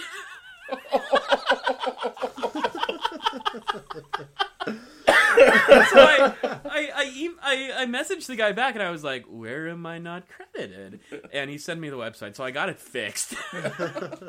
That's really But I funny was just that like the guy had like such an ear and heard your voice and identified you and was just like very casual like, "Oh, they didn't list you, bud." Yeah, like in a way, thank you so much, dude. But also, like, fuck you, that website. Yeah, fuck that website, and also don't put your address online. Maybe I don't guess. do that. Well, it was Twitter. It was Twitter, yeah, I so guess like that'll it's be- fine. It wasn't like an email where the guy's emailing my private email address, sexylover69@gmail.com. No, Oh shit! Oh no, I said it. don't tell them that you live at 2439 Granville. Oh no! 2439. That's where I live. That's my house where I live. Oh no. Suite number 4. I'm asleep from the hours of 11 p.m. to 7 a.m. Oh man, my window's unlocked. Someone's getting anal play. Uh-oh. Anyway, no, I haven't. No weird porn. I haven't seen any weird porn. I'm sure it exists. Oh, it has because to. I was an anime. Yeah, actually, here we go. What was the Roma Godai. Japanese name of him? Ryoma, Ryoma, Whoa, Google can't go that fast. Okay. Ryoma. Godai, Last name? Godai. Beat 'em on. Beat 'em Here we all. go. For the listeners, Tony is on his phone. Yep. We're doing this live. Pants are down. Tony's I'm doing ready that to thing where he looks Oh, up. the found it. nasty- Oh, there we go. nasty Wait, things. what's his hair color? His hair color was, I think, a dark green. Yeah, Oh shit! Uh-oh. Who's beaching here's him him? fucking a dude. There he is. There he is. Can I tell you? Can I tell you who that? That's the first image too. Can I tell you who that character is? He's fucking his brother. Oh, No. oh no! Because the show was about this kid. I don't remember the kid's name. He was clearly 18. No, very much super 18. There's more. Oh, who is that? Oh no, that's okay. Never mind. That's me. That's you still. That's me getting felt up. Oh. I like how my question was, have you ever seen weird porn of a character you voiced banging? And then you were like, no. And I was like, that's kind of great. I'm glad that you live in that bubble where that doesn't exist. And then Tony was just like, let me find a pin. I'm Challenge gonna pop accepted. that bubble. I'm gonna pop that bubble right now. To be fair, I knew it was going to happen with the anime. Yeah, fair enough. 1,000% sure it was going to happen with the anime. Here's a picture of your guy covered in cum and has girl titties. Yeah, that's correct. That's him. Yep. I don't know if I needed to see that. Yeah, you did. I Alright, well, expected that with this character, and I expected that with I did a game that just recently came out, and then the fucking studio shuttered, which sucked because it was such a cool game. So I did a couple games for Rising Front Games. They're the guys that did Sleeping Dogs. Yeah. So The I ones was that in just- Sleeping Dogs Triad Wars, where I had 3 characters in it, and I did another game for them called Smash and Grab, which literally dropped in September, like end of September. I found out like mid-October, and then the studio shuttered October 16th. Yeah, so I like got all my press out. I was like, "Oh shit, it's here!" Because I've been waiting on this game for like 2 years, and then the studio closed. And it's gone. And it's gone. But I knew full well that if that game got like the play of like an Overwatch or something, which it totally would have. Like the concept of the game is like a futuristic game show where gangs get to go into like this city and just smash shit and like loot stores and beat the fuck out of each other. It's like Purge, the video game. Yeah. Oh, Yeah. like the Purger games. Like the Purger games. Why are we not funding that? What? Wait, But, well, like, I mean, I hold guess- the game What was the super studio cool. called? Rising Front. Rising Front Games. Or Uprising Games. United Uprising- Front? Upfront. United United Front. Front, I yeah. always fuck up their names. I'm so That's sorry, why guys. they went under. I'm so sorry, guys, at United Front Games. Oh no, I'm reading it and it's like I'm breaking up with this game. Yeah. There's a thing on Yeah. here about it, yeah. Yeah, it's so sad because it's such... Like, I watched some playthroughs of it online because I was trying to, like, snag voice clips of my characters and try and, like, snag art of my characters, which I was able to do. Mm-hmm. And it looked so cool. Like, one of the gangs, because, like, you could play as different commanders of each gang. One was, like, you know, badass street artists. One was, like, fucking metalhead nihilists. Who, Nice. Like, yeah, who, like, showed up on fucking motorcycles with, like... You As know, they do. ICP makeup and shit. Oh, Nice. now I'm out. Now I'm in. Yeah, right? There's like a gang full of, you know, badass katana-wielding warrior women. Oh, that's cool. Yeah. And like, one of my characters was one of like the main playable characters for the street artist gang. Who, like, his thing was he just set shit on fire a bunch. So cool. But yeah, like I got that news and I was like, fuck, seriously. But all this to say, I knew full well that there would be fan art of those characters Okay. because like the internet loves watching video game characters. Fuck. Yeah.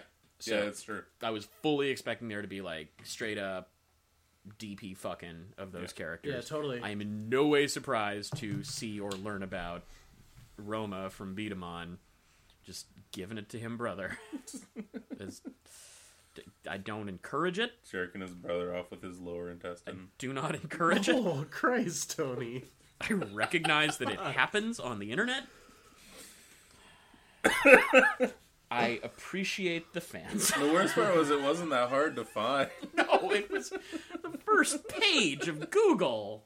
Man, so guys, I'm glad you're creative. I'm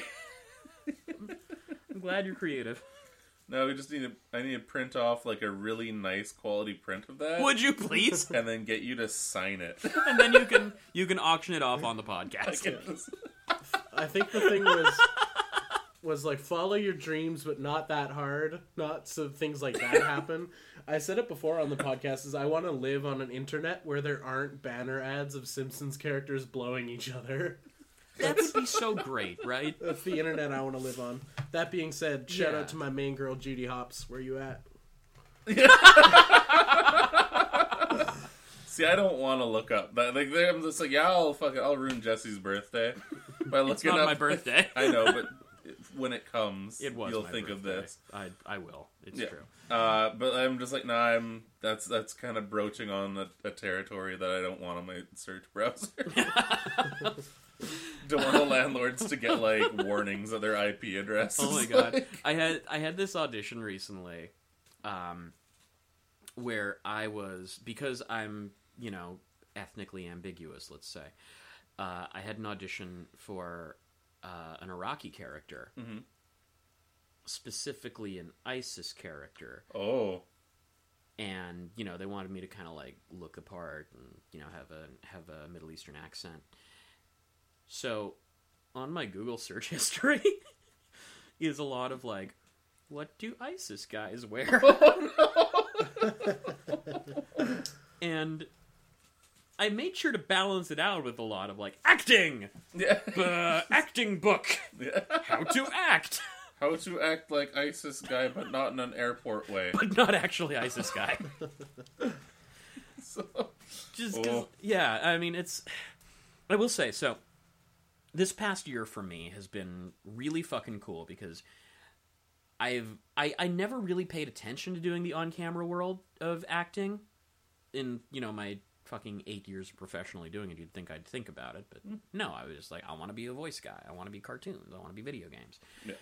But this past year, I started branching out into the on-camera world, which is super cool because I went from, like, auditioning for shitty fucking one-liners that were, at the beginning of summer to now I'm auditioning for guest stars and recurring leads on Netflix shows. Oh, that's awesome. Super That's cool. rad. Super fucking cool.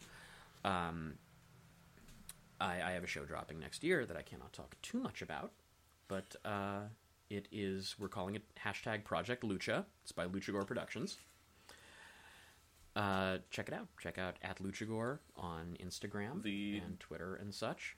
They're pretty rad. They are so cool. I've met them a couple times already, and I can't say anything but nice things. Yeah. Like, they are super cool. Yeah. And I don't know if this was the same project, but I remember bumping into you at a Canadian Tire. That may have been. That might have been it, and just what you were telling me. It might have been the same project. Kind of been But awesome. yeah, like Please tell me it's a Netflix series about, like, they've extended the Nacho Libre concept into an entire 10-episode series that I can binge oh my watch. god, I wish. That's- That being said, if I don't know if you're familiar with Luchagore, Logan, but after this, go on YouTube, look up El Gigante, Gigante. and listeners at home do it as well. Listeners at home, fucking do that because it is such a cool short. I'm in it. I voice it. I'm a bunch of ADR voices in it. ASMR voices. I'm a bunch of ASMR voices. I'm gonna Donald. Yikes. Yeah, like I was cast in that as the voice of the film. It's a short film that they're pitching as a concept for a feature, which would be incredible. Ooh, nice. Yeah. It's basically Texas Chainsaw, but with a luchador. Yeah. Instead of Leatherface. Oh, that sounds amazing. It's so cool. And the character I voice in it, they're an incredibly talented physical performer. Devin was her name. She was one of the apes in Planet of the Apes here when they shot it here. She was one of the physical performers for it. She was on screen as the character Chango, who's like this terrifying half dog, half human hybrid. Ooh. I am the voice of Chango. Nice. Yeah. So there's a lot of me just going like that kind of stuff. It's Plovar on PCP coming back. It's straight up Plovar and PCP. But yeah, like Luchagor is. I cannot speak highly enough of them. I used to tell people, because I don't like working for free in Vancouver so much, because there's a lot of people who ask you to work for free on a lot Like this podcast. Like this podcast. Yeah. But just like on, student films or whatever, and, they'll say like, oh, you get a meal and you get credit for your demo reel. And I don't need that. Yeah. I can eat. I know how to cook, and I make money. I was on Lego Chima, bitch. Like, I don't need this. Do you know who I am? I was Plovar. I'm a bird. I'll be waiting for you to bring my Tim Hortons sandwich out for me. Excuse you. But I always told people, like, one of the two groups in the city that I would work for free for is Gigi Guerrero and Luchagor, just because they're so fucking good at what they do, and they treat us so well, and they're so cool. Other group, trivia's sake, Mega Steak Man. Yeah. Mega Steak Man. They're not doing much stuff anymore. But when they do, it's pretty fantastic. They do, oh my god. I was in their Game of Hyrule trailer. Nice. Yeah. I had a brief cameo, and it literally came about as me messaging Kyle, Mega Steak Man himself. And I was like, Kyle, can I be in this? And he was super cool about it, so I'm a fountain fairy. They kept my fountain fairy laugh for us. As you should. Yeah. As you should. I remember just like standing there in like I had this ridiculous like big pink beehive Nicki Minaj wig on. I had a glitter beard because I'm a bearded goateed gentleman. Yeah. I had these huge fake cone tits that I had made that were like chicken wire wrapped in like nylons. Oh shit, that sounds dangerous. And then wrapped with like fake ivy with little like flower nips. And I was just standing there in like that bra and like a little skirt with this whole makeup on, and Kyle was just like, okay, we just need a few wild takes of the fountain fairy laugh. And I fucking shook that studio with the laugh, because I just went full fucking hog with it. And I'm so glad they kept it, because if they hadn't, I would have been so choked. It's like, let's just cut out the whole fairy Let's cut the whole Jesse bits. That's Everyone else is good. He showed up in his own costume. We didn't ask for that. He made it. He sat there and looked us in the eye while he made did. it, like, in the dressing room. He was just hanging out. He's a fucking psychopath. Yeah. Unbroken eye contact, unblinking the entire time. Just pay him and then cutting room floor it. Just gotta get him out. That being said, El Gigante is coming. El Gigante is on YouTube. It's fucking great.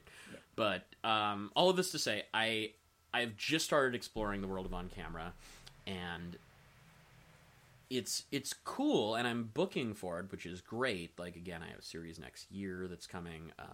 I did an episode on the Romeo section as a drug dealer surprise because I'm bald and have a goatee and look ethnic. So, yeah, but that to say, something that's super cool about voice that is really a reason why I embraced it in the first place is it's all about like what you can do. And that kind of tying back to my earlier point about how voice actors tend to be super cool and super humble and super chill, is we're an entirely talent-based industry. Mm-hmm. Like, there are, I look at somebody like Tara Strong, who voices, I think, 6 boys under the age of 12 on Saturday mornings.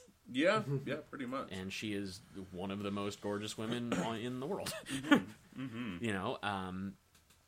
A guy like Rob Paulson, my coach in Los Angeles, he's a 60-something white guy who is, Carl Weezer on Jimmy Neutron. Like, it's entirely talent-based. It doesn't matter what you look like. It doesn't matter how big your tits are, what color your hair is, if you have hair. It depends on if you can do the job. Mm-hmm. And I think that's a big thing that keeps voice guys humble. Yep. Yeah. Is like, voice guys know that at the end of the day, all we bring to the table is our talent. Mm-hmm. Yeah. And, again, speaking to my ISIS research story, Nailed it. this entire podcast is on a list now. Shit, not again. First was this Ryoku Boku no Excuse me, Bakugan. Ryoma Godai from Bakugan. Not Bakugan, what the fuck am I? Beatamon. Beat him up. I don't know. Yeah, I do, but now I do. I got paid to know. I got paid to know who that guy is. But yeah, like that's something that I've always found really cool about it is it's entirely like talent and what we can do. Mm-hmm. That's And awesome. That's what keeps me interested. That's why I keep doing it. I've got 12 pages sitting on my coffee table at my house right now that I need to get recorded for Tuesday for an audition for a new show. Oh, you can bang that out on Monday. Oh yeah, no, I'm not worried. I'm just gonna get real hammered on Sunday. Take care of it on Monday. Yeah. Phone it all in. I'm not gonna do that, Diane, if you're listening. She's not. But she is not. So don't worry. But yeah, like that's a really cool thing about the voice industry is like we stay humble because we know that we can be replaced, and because we know that it's not about that we're sexy. We are, but it's not about us being sexy. So See, that's the thing. You could potentially walk through, like when Chima was at its height, go down to the Lego store, go through all the kids that are like looking at the Chima section and stuff, and like still be like totally unrecognized, but then also like be like, oh yeah, this kid's super excited that like he's getting the Squirm set. Can I I'm tell? like, I did that. I'm not surprised. I absolutely did that. Hashtag humble brag. Hashtag humble brag. This is so humble. I actually because I would go to the Lego store to see if they'd have like minifigs of characters or they had a set Because you're not reasonably getting priced any. because I am in no way getting any. But I'd go in and once in a while I'd go in with like Jeff or like Scott went in once or twice. Scott was the voice of Lavelle, like the main character on the show. Yeah. And, we'd just go in, try to, get stuff. But it would be super cool to see, like, the little kids who were like, oh, it's a new Chima. And I'm like, oh, that's super cool. And it got to the point where, like, the guys who work at the Lego store, because to describe myself to the viewers, in case you're not looking me up on IMDb or on my new website, JesseOcalia.com. That's what IMDb stands for. IMDb. It's an acronym. I'm like a short, muscular, but stocky, bald man with a goatee who gets cast as drug dealers in programs for network television. So, of course, at some point, one of the Lego store employees approached me and I was like, "Sir, how are you? Like, are you looking for anything in particular?" Why are you here today? Excuse me, sir, leave. But no, they were all very, very nice. Yeah, we're but- programmed to be. Yeah. But, he came up to me and was like, oh, well, what are you looking for? And I literally told him, like, well, I'm looking for these particular things because I'm one of these guys. I'm the voice of this guy, so do you got him? And, it was super cool. Like, I don't remember his name, but anytime I'd pop in, like, I'd have a nice talk with him. And he, if I remember correctly, like, I went in after Chima had been canceled to try and, like, get in on some sales. Yeah. As you do. As I do, because I want toys of my characters. But I went in, and he was like, he knew about the cancellation, and he was, like, super, like, conciliatory about it. He was super cool about it. He was like, dude, I'm sorry. Like, it was a cool show. Like, it was a cool one. I'm like, dude, you don't have to say that, but thank you. Now, if it's who I'm thinking it was, which I'm pretty sure it was, he made us watch. Did he? Oh, my. He made me He watch. made you watch. With a stump that's half chewed off and everything. You're going to watch this. Yeah, no, like, I actually did do that, where, like, and, it is super cool, and that's one reason why, I still have a couple of those, Chima accounts on my Instagram that still follow me. They don't do anything anymore, and they haven't for a while. They had a whole, like, Chimunity, or... I know, that's what they call it. It was, like, Chimunity. It was super cute, because it's, like, it's the next generation. It's, like, 8 to 11-year-olds playing like they're Laval or Krager or... Yeah. You know, there was one Plovar. No, there were like 3 Plovar accounts. Oh my god! I know, and one was like the official Plovar. That's when you strike. You're like, actually, hold on. Excuse me, 11-year-old. I am the real Plovar. I know I may not sound like it. Just get into an internet fight with an Get 8-year-old into a straight fight. over like IP issues. I will fly you to Vancouver and teach you to box. Then we're gonna fight on TV, and we'll see who the real Plovar is. Getting into character, just doing rails in the bathroom and stuff. Like, Who's Plovar? Who's Plovar? You are, baby. You're Plovar. after you stomp that kid out, you turn to the crowd, are you not entertained? And then, like, Russell Crowe just, like, looks at you and shakes his head. And it's just the one old lady just like, what? An old lady and Russell Crowe in this boxing ring. Russell Crowe gives me the end of Karate Kid Miyagi stare. He kicked his ass. You did it! Now get in me tugboat. We got fighting to do. Yeah, the only problem is he words it as, let's tug one out with Russell Crowe, and he's like, that doesn't translate. That show gets canceled in a day. Tugging one out with Russell Crowe. It's a boat! Did we lose him? I don't know. No, I'm still here. Logan? I'm alive. Logan! Apparently Skype re-added itself because it's useless. Skype heard about tugging one out with Russell Crowe, and it's just like, we're not doing this. Oh, shit. my God. Okay, good. The recording's still happening. The recording is still happening. Yeah. So, guys listening, if you have thoughts about tugging one out with Russell Crowe, let's use hashtag tugging one out. Oh my god, yeah. Good morning, Toro. Tugging one out. Yeah. Hashtag Tugging one out with Russell Crowe. And if you're thinking about Statham, you hashtag cranking a batch. Oh my god, I've been using cranking a batch for years already. Yep. How Oh. did I not? And if we're on the Nick Cage train, let's hashtag Cage of Emotion. Ooh, cage of emotion. That's where they Cage of keep emotion. the bees. That's where they keep the bees. But Hashtag they will not bring not back the the bees. honey. The bees, not the bees. Can I just say, like, that movie Is one of my favorites. is so deeply troubling in a lot of ways. It's amazing. No, don't get me wrong. But let's look at, like, this is not the podcast for this. This is for my own podcast, The Wickercast. The Wicker all Wicker Man all Oh, the Wicker time. Man all the time. But only the Nick Cage one. See, that I was going to go Christopher Lee. Because the original one is pretty cool. Yeah, it is. And, like, the remake is Nicolas Cage cool. Yeah, it is Nick Cage rad. Which is, like, people, huh? Yeah. Like, if you time traveled back to, like, 1998, and you're like, okay, guys, you're a huge Nick Cage fan, you love his action films, you're into it. In the future, there's going to be this film where Nick Cage, in a bear suit, punches out a chick, Yeah. And then steals a bike from a child. steals a bike from a child, Gets his legs broken. gets his legs broken over a log, and then gets a bee helmet. Yeah. And That's only in the director's cut, though, because in the original take, he just gets shoved into Burning Man. yeah. And they light Burning Man on fire. Yeah. He was the first. And then, He was the and then very after first. you He was the explain original this all Burning to Man. these fans, they would be like, "Dude, like we're only sort of into Nick Cage. Nobody likes him 100%." Excuse me, sir. Please leave this Hardee's. You, I feel the same way about Sean Connery fans than I do when I get super excited about Zardoz.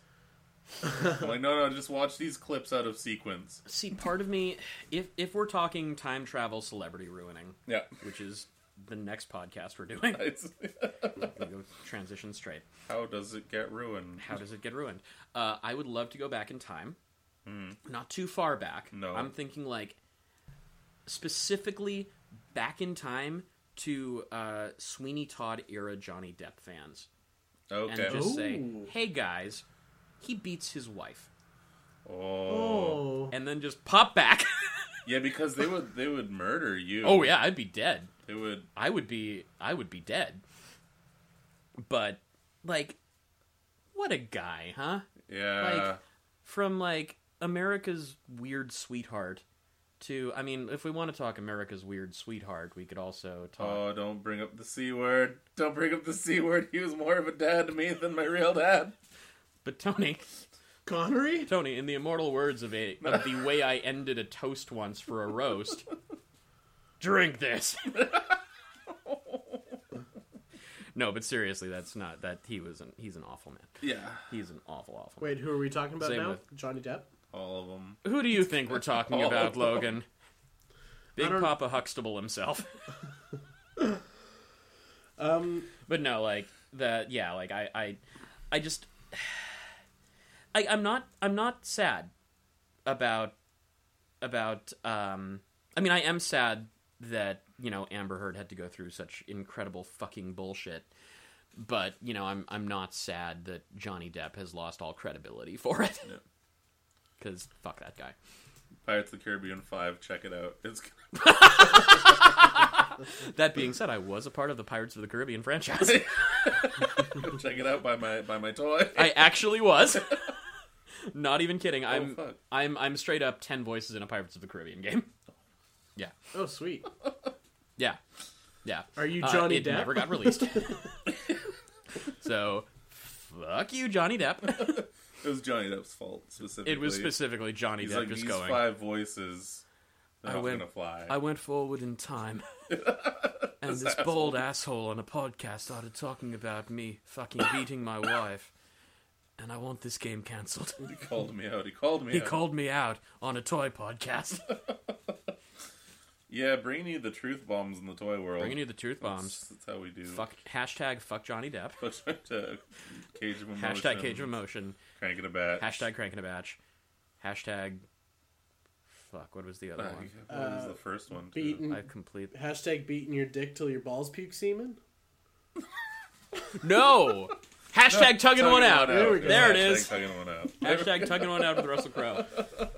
But you guys Shit. realize that the cranking a batch was a Statham and Crank joke, right? No, I No, caught that. I do, and caught I was that. disappointed that I didn't make that connection earlier. Yeah, no, I picked that up pretty quick. Because like I said, I've been saying cranking a batch for a good, I want to say like 5 years It's now. literally all you say. Yeah. Like, anytime we hang out, it's just like cranking a batch. cranking Cranking a a batch. batch, You're yeah. like a Pokemon named Crank-a-Batch. That's true. Because apparently I've got a boner for And you- Yes, Crank- Pokemon crank- Sun and Moon coming out. Yeah, pre-order it today. Pre-order play it today. tomorrow. Hashtag Pokemon Sun and Moon, Crank-a-Batch. That's true. It'll be out by the time this episode comes out. Crank- Yeah, what are your favorite Pokemon? What are Crank your a batch favorite Pokemon definitely toys? evolves into change your sheets.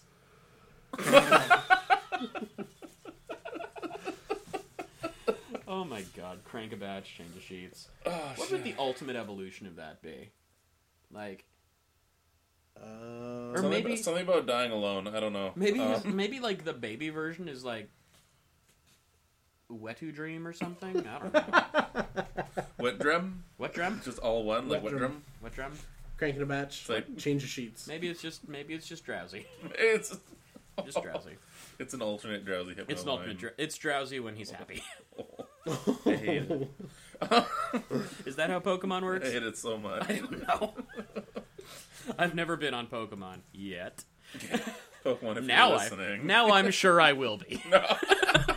Now I am certain I will be on the Pokemon program. So okay, so speaking of hashtags real briefly, when Pokemon Go first came out, everyone was like hashtagging Pokemon Go, right? Yeah. I completely misread it, and I read it as hashtag Pokemongo. So Like a like, Interesting. yeah, no, like, I mean, well, yes, like the monkey, but also, like, I wasn't aware of this at the time, but apparently Mongo is, like, slang in Britain for mongoloid. Oh, totally. Oh, no. Yeah. So in my head, I'm like, why is everybody saying Pokemongo? That seems weird. Mongo sad.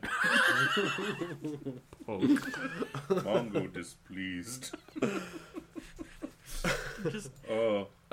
anyway, so that's the next episode of Jesse Can't Read, the podcast. How does he do his line? How is he? I had somebody, because I take private students for voiceover. Yeah. I teach and I produce demo reels and all that shit. But I had a student approach me who has like a light learning disability where it's like not easy for them to read necessarily or like pick up lines really quick. And they asked me like, would this be an impediment to being a professional actor? And it's not, for starts. But the only and like the best example I have for it is Tom Cruise. Because Tom Cruise is severely dyslexic. Right. So, like, I don't know how he does it. I mean, I assume he just, takes extra time with the scripts. But, he still produces what I think is still quality work. There's a font that's been developed. Is there? For, like, basically to help with dyslexia. Oh, that's so cool. Yeah, it's, I've actually seen it before one of my friends posted Oh, that's thing awesome. on Facebook. And it's really cool because it's, like, it's thinner on the top of the letters, and then it gets wider and like almost into like a bold. Oh, neat. So it's like it almost like it weights down the letters. Oh, I get it. Sense. Yeah, So, no, that makes total sense. That's super cool, actually. so- I should do some reading into that for other students who might. Yeah, that might be a good if it helps Tom Cruise. Which, I mean, Which I'm gonna say it does. you know what? If we get an Edge of Tomorrow too, Edging on tomorrow. Edging on Tomorrow. Or what is it? Hashtag Live Die Repeat. Yeah, Live Die Repeat. Yeah. I liked Live Die Repeat. Me man. too. I really liked Live Die Repeat, and I'm so mad that not enough people saw it. I'm one Fucking of Bill those Paxton. What up? people. Bill Paxton was in it? Yeah, man. Hell yeah. Shit, they should have just had him there instead of Tom Cruise. I No, fucking 'cause, love like, Bill Tom Cruise is Paxton. really good in it. He is really good in it. Like, okay, I'm not a Scientologist. I'm not a Scientologist, guys. Not yet. But he's They're good. getting to you. That Tom Cruise kid, he's real good. He's an up and comer. He's a straight shooter. That kid. I need to talk about Bill Paxton for a minute, if that's okay with Will you everyone. please? Oh yes, the Paxton segment. I was building a Gundam kit, so loosely toy related. Very nice. And- What kid? Oh man, I'm the worst with Gundam names. Describe it. Tony will be able to help me. The Gundam. All right. RX-7... RX-78-2. There we go. I was building that one. Super basic. I heard V and I thought Turn A. No, V. There is V Gundam as well, which Oh. is like a lesser known series. Motherfucker over here. It's because it's super fucking depressing. Oh, like there we go. more so than usual. Wow. Yeah. there's only a So few I was bits building a of it. Gundam, and I was watching a movie, and that movie was Club Dread. And Club Dread is a fucking excellent film. I feel like it does Yep. not get the praise it deserves. Oh So- man, If I may speak on film for a second. Broken Lizard. Yeah, I did another podcast this week on Monday, the fabulous Dark Entries podcast, which is a podcast about horror films. Mm-hmm. And the film we watched, check it out. It's Dark Entries on wherever your podcasts are served. The film we did was Spookies, 1986's Spookies, Okay. which started life as 2 films What? and then kind of got stapled together into one film.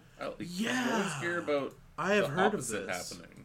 Yeah, and it's like, it was really entertaining. Mm-hmm.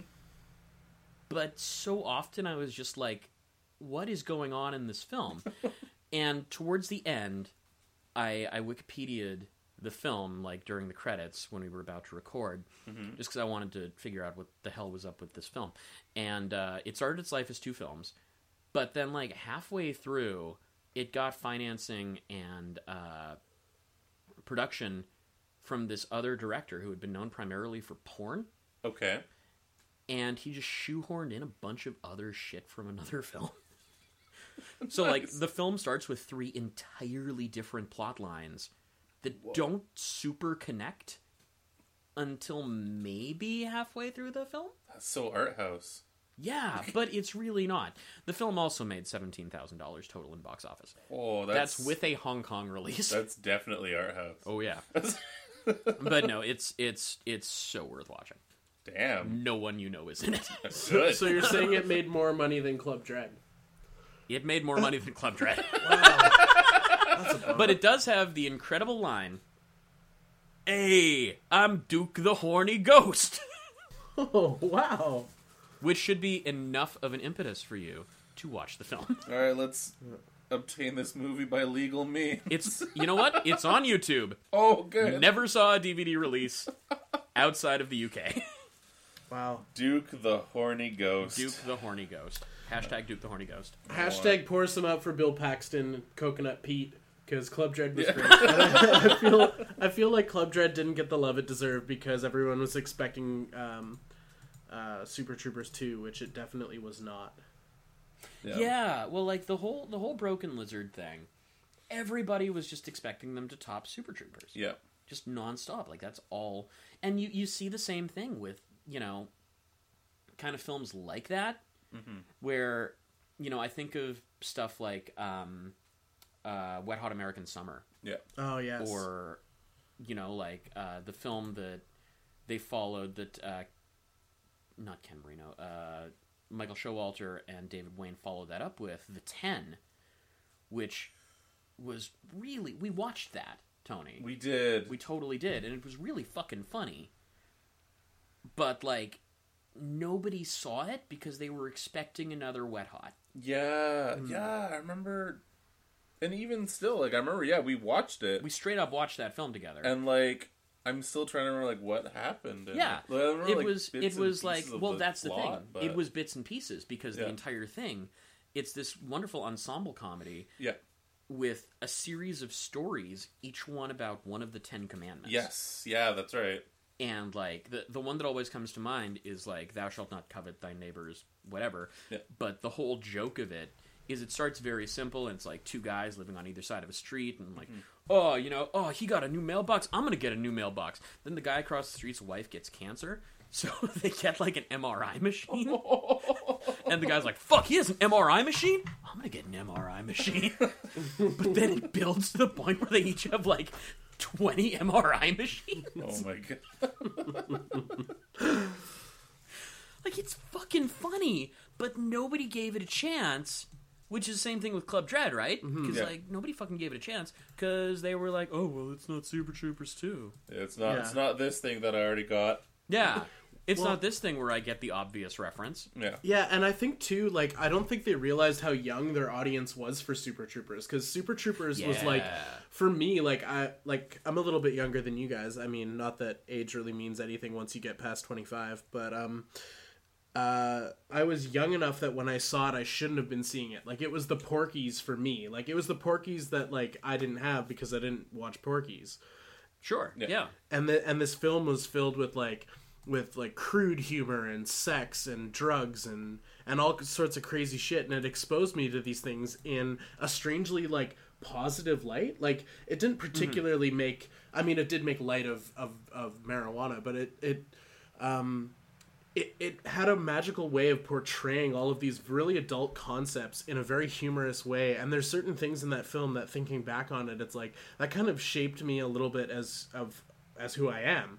And so it's a very, like, special film. And then Club Dread, after rewatching it now as an adult, it happened, and it just went right over my head. I didn't get the subtlety and the nuance of Club Dread, and it's a very nuanced film. It's kind of brilliant. Yeah, well, and you see that with, like, comedy of the time. Like, I didn't watch Wet Hot American Summer when it came out, but the very first time I saw it, I didn't get it. I was just like, I don't know about this. Then I watched it again, and I was like, oh, everything suddenly clicks to me. Because it's, you know, have you seen the film, Logan? Yeah, it's one of my favorites. Yeah, it's incredible, but it's even better when you understand the joke. Once you're in on the joke, it makes so much sense, and it's super funny, and, like, the prequel series that's out on Netflix is insanely good. Yeah. But, you know, if you're just kind of watching it and thinking, like, oh, well, you know, why is that guy doing that thing? Oh, why is there a pot breaking sound all the time? Yeah. Like, if you're not just kind of giving in and accepting the joke, then It's not the movie for you. Yeah, It's not the movie for you, It's a which- parody of camp comedies, but in, like, the smartest, like, subtlest way. Like, it's not overt in any way. It's like it's you're right. It's like you have to be in on the joke and to realize that like the joke is that it's held together with only a thread. Like that's what makes Yeah, the movie totally. great. Yeah. And the same is true of the Broken Lizard films, where they are held together with a thread, and you need to know what that thread is, and you need to just kind of accept that thread as the joke. Yeah. Then everything else Then can everything just else go falls into whichever way place it needs to. beautifully. Yeah. And I would say that You know? the thread that ties Broken or Club Dread together is that it's a summer camp sex comedy, but what's hiding underneath that is this really subtle Scooby-Doo reference. That's Yeah. it's Absolutely. who is the killer, who is responsible for all these deaths, and they do a really good job of painting every single character at every moment as being the bad guy, and it's kind of amazing. And when I was younger, I was just like, why are we playing these guessing games? Like, why are they not putting bars of soap in each other's coffee? And like, why isn't this Super Troopers? and it really is quite brilliant, and I think maybe my appreciation of it now comes for a better understanding of horror films and horror film cliches as well, because I don't think I had blossomed into the horror loving fan that I was when I saw that film.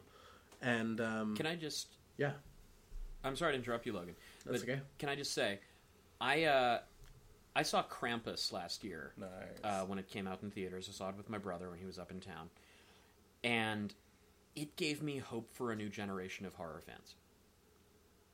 Because, and I'm sure you'll go with me on this, that sort of horror doesn't exist anymore. No. It's, Like the entry horror, Yeah. Well, Well, because they don't do it anymore. Like, no, and films like the Friday the 13th, the original ones, of course, the Jason franchise. If you want to look at things like fucking Ghoulies or Chud or Gremlins, even the first Gremlins it's a comedy, but it's a horror holiday comedy. horror comedy movie. It is. It absolutely is. And those are the films that, like, for me, because I'm a horror movie buff, very much so. Lord knows, I was feeling. So I started rage watching Steampunked on Netflix. Oh no! Because I was really mad, and I was just like, I want to be mad at something. I just want to get even more angry. So to cleanse my palate, I found Zombies by The Asylum. Oh, okay. It's a zombie film, but the zombies are animals. And at one point, a monkey bursts out of somebody's chest. Cool. Yeah, That actually doesn't sound awful. not a good film. Yeah, I know, but it doesn't sound awful. No, there's a zombie koala, and he's super cute. Yeah, I'm down. But like that's it's sad to say, but like The Asylum is that sort of horror now. Yeah, they are the B movies. They are the B movies. They're the ones that kids can watch and be like, oh, that's not terrifying. Like something like even Sharknado, or Three-Headed Shark, or I don't know, something else shark. Some other shark shit. Megalodon versus giant. Megalodon versus giant shark. Sharktopus. Sharktopus. Megacroc versus Sharktigator or whatever. Yeah. That sounds like one. Ghost Shark is... Ghost Shark is absolutely one. Yeah, I remember the scene where, like, it comes up at the end of a slip and slide, like, out of the ground. Well, and, like, you look at horror films like that. I know this is the talk for the other one. Yeah. But, My bad. yeah, whoops. But, you look at films like Sleepaway Camp. Yeah. Films like Cabin in the Woods. Oh my god, yes. Yeah, right? Yeah. Those kinds. I would even dare say, like, the Rob Zombie stuff. Okay, like the remakes and things? Or No. just, or like House of a Thousand? Like House of a Thousand Corpses is... I would say that's, like, maybe not content enough, but, like, certainly colorful and accessible enough. It's new. Like, when it came To be out, it was entry level. definitely new. Yeah. But you don't see that kind of film anymore. No. Which is, as a horror fan, it kind of bums me out. Because, like, Yeah, for sure. cool, whimsical horror is always really neat to watch. Yeah. We watched this film the other night. What was it called? We Are Still Here. We Are Still Here. Really fucking cool film. Really, really fucking cool. It's kind of a new spin on the whole, like, haunted house genre. Okay. I don't want to say too much about it because everyone should see it. It's a really fucking solid horror flick. Yeah. But, like, I feel like unless you were actively seeking out horror films, you would not watch that. Yeah, that's fair. Yeah. Does Same it with does things it have like- a wonderful retro aesthetic to it? It does. Okay, good. Because that's what I've noticed Yeah. about, like, this is what's giving me hope for horror now, Yeah. is that it's becoming, like, a return to the almost, like, classic style. Yeah. Like, 2014, 2015, there were some fantastic movies because they were, like... Oh, Beyond the Black John Rainbow. Carpenter did some good stuff. Wait, what? Beyond the Black Rainbow. Oh, it's so good. And like there was like the House of the Devil, which like granted Yeah, didn't that have was like sick. it didn't have like for me it didn't have enough of a plot. I was like that was pretty thin, but like just the aesthetic and how it was filmed, it was beautiful. It was a beautiful film. Yeah. Yeah.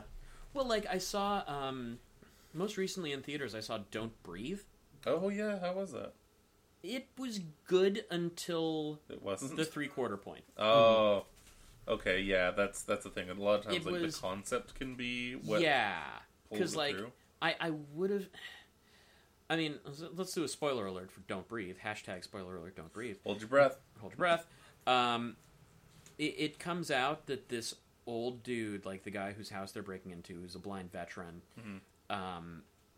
his daughter was killed in a car accident, and he's a blind veteran, remember, that lives in a dilapidated part of Detroit, kidnapped the woman who killed his daughter in a car accident and impregnated her with a turkey baster, because he's not a rapist. Yeah, that's what he says in the thing. He still is, but he says he isn't. Okay. In order to give him a new daughter. Oh. And That's- that's the big twist in the film. That's a really weird, gross twist. That's like something you'd see on Young and the Restless. Yeah, no, it was... I remember... So I went to see the movie with the woman I'm seeing, and I remember I was sitting next to her in the theater, and that revelation came up, and she just went, "Oh, fuck, really?" And, like, the entire theater laughed. It was the cutest and the best. Because, like, it was actually pretty good up until that point. And then everything just fell apart. Yeah. Because, like, that's such a fucking... Why do you need to do that? Yeah. Like, honestly, if I had my druthers, which I would love to have, I think it would have been cooler if... Because, like, of course, the one, like, the thug of the three who breaks in, you know, the guy that I would have auditioned for, Yeah. he dies first. Yeah. As you do if you're beige. If you're beige, you die first. God forbid if you're darker. Yeah. But, Ooh. but I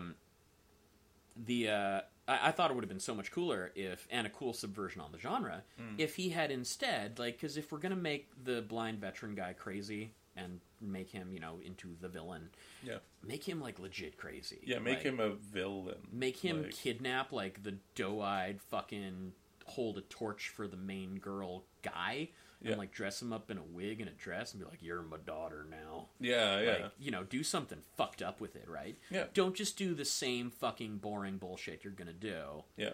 Because, like... And the thing, too, like, that was directed by the guy that did the new Evil Dead. Yeah, that's right. I expected so much better. Because the new I Evil mean- Dead was amazing. New Evil Dead was, like... It wasn't my Evil Dead, but, like, whatever. I appreciate it. I can appreciate it. Not to be, like, you know, a Sam Raimi apologist here. Yeah. But, you know... Wait a minute. Sam Raimi is amazing, and he does no wrong. Oh, shut your mouth, We're all- Tony. Hey, first Sorry, two that are was okay. mean. That was mean. I didn't mean to take my Sam Raimi rage out on you, Tony, like that. Sam Rage Me? I should. Sam I Rage. should. Hashtag Sam Rage me. Some rage me. No, like I expected so much better. Of, Totally. That guy, and it just felt like such a lazy twist. Yeah, that's... It's kind of like using, like, I mean, not to get on a soapbox or nothing, but it's like using rape as, like, a plot thing. Oh Like, yeah, as a lot way to, of like in Game of Thrones or like Yeah. fucking really fucking anything. Like it's such a lazy plot point. And And, I I think mean- we're sort of past that for horror. Like I feel like it's almost it's trying to be shocking so bad that it's not shocking. That's Yeah. the thing, Yeah. right? Like horror, good horror, really good, really fucking solid horror needs to be like I know for me the most effective horror is what gets under my skin. yeah, the like slow creeping, The slow, atmospheric creepy, the horror. atmospheric, like I don't scare easily at all. Like I don't really get like freaked out by horror films at all because I have a lot of respect. I love the storytelling of them. Certainly, if there's practical effects, I go fucking crazy because Yeah. they're great. But there was a kiss in the room just now. Because we've gone like Have we gone like? two. We went over. Is this a double- two-parter? Did we go? I think we. I don't know. We're, Hashtag like, two-parter? over 2 hours in. I Oh, think fuck. we need to like. Oh my god. I need to kick you out. I have talked far too much, far too long. It's all right. I'm magically gonna edit it down to an hour. The last hour was just about horror movies, so That's okay. I will come back and we'll do a horror movie We one can do like a. because I have opinions. So many opinions. actually Hashtag maybe I will edit it down to more concise and more toy focused, but maybe on our YouTube channel I'll put up the unedited one where it's just the full length of the episode if anybody's Yeah, interested. If anybody cares that Yeah. much to that hear would be me right. rant Yeah, about special bullshit. edition would be pretty sweet. Or we Hashtag just, special. or just Tony, it's time to start a third podcast, and we just do a Oh, do God, a I'm horror already film on it. podcast. It would technically be a fourth one. Talk Holy about shit. shit with Jesse. Hey, what's up? It's me, Jesse. This is Tony. We gonna talk about some shit. I can't do it anymore. Tony, talk about some shit. I got a turkey baster. I can't do. Oh no! You're gonna be my daughter now. It's like those pictures I saw all over again. Hashtag don't breathe. Before we do, before I do the wrap up and the closer. Oh yeah, like our little outro. Are there any things you want to plug? Totally, yeah. If you're in Portland at the PD Extreme Festival, it's on Facebook, PD Extreme Festival. Oh, I see I know, what they did right? there. It's Portland's Underground Film Festival. Valley of the Rats, the feature that I'm in, is going to be screening on December 3rd. So get your tickets. It's the U.S. premiere of it. There's going to be a Canadian premiere of the finished version here at the Badass Film Festival Radical. in February at the Rio Theater. Watch the Romeo section on cbc.ca because don't pay for cable. No one does. No one does. No one does. You shouldn't either. God, what else? I mean, if you want to, you can watch Legends of Chima on Netflix. That's true. Yeah, it is all up on Netflix. It is all up on Netflix. It's honestly like it's fun. It's a fun show. Don't it's fun. expect Shakespeare. Expect Lego. Expect Lego. Bigfoot Littlefoot trailer pilots on toonzone.com, if I'm remembering correctly. And follow me on Instagram and Twitter at JInocalia, JINOCALLA. I post a lot of pictures of my big bald head. Yep, he does. I really Sometimes there's a scarf involved around his neck. Usually a scarf, because I'm a fashionable gentleman. Fashionable. Even in the summer. Yeah, oh, and yeah, especially in the summer. Shout out to scarves. Shout out, hashtag scarves, hashtag bald. And finally, because I was on the podcast and I want to plug it because I really like the cast as well, check out Dark Entries on wherever your podcasts are served. It's all about cool niche horror films. Sweet. I'm going to download them right now. You absolutely should. It's a really fucking cool podcast, and I'm on the episode that's coming out. So, Sweet. yeah. And I'm gonna lay awake wondering if Dark Entries is a Bajas reference. Knowing both of them, probably Yes. Awesome. Probably yes. But yeah, give it a listen. It's super cool. Thank you so much for joining us here on the podcast. It's been a good one. It's been our first interview, and as I suspected, we did it just okay. I mean, like, I'm bad at asking questions. It's I wouldn't say it was Anderson Cooper level, yeah, no, we didn't hit. but I wouldn't Anderson say it Cooper was status. not Coop worthy. No one left angrily. Hashtag Coopcast. So we Coopcast. Actually, no, that was awesome. I feel really good about that interview. So thank you so much for joining us. Thank you so much, Jesse, for being here. That was Oh, dude, my pleasure. fucking awesome. So was there anything you want to say to the people, Tony, before we kick it? No, what I think we should ask if there's anything Jesse wants to say to the people before we kick it. Baba Booey, Howard Stern's penis, Baba Booey. All right, guys, and remember, a Boba Fett for a Greedo is a notoriously bad trade. We'll catch you next time. See ya. Namaste. Yes, namaste to us all. Namaste. I bow to your Buddha natures.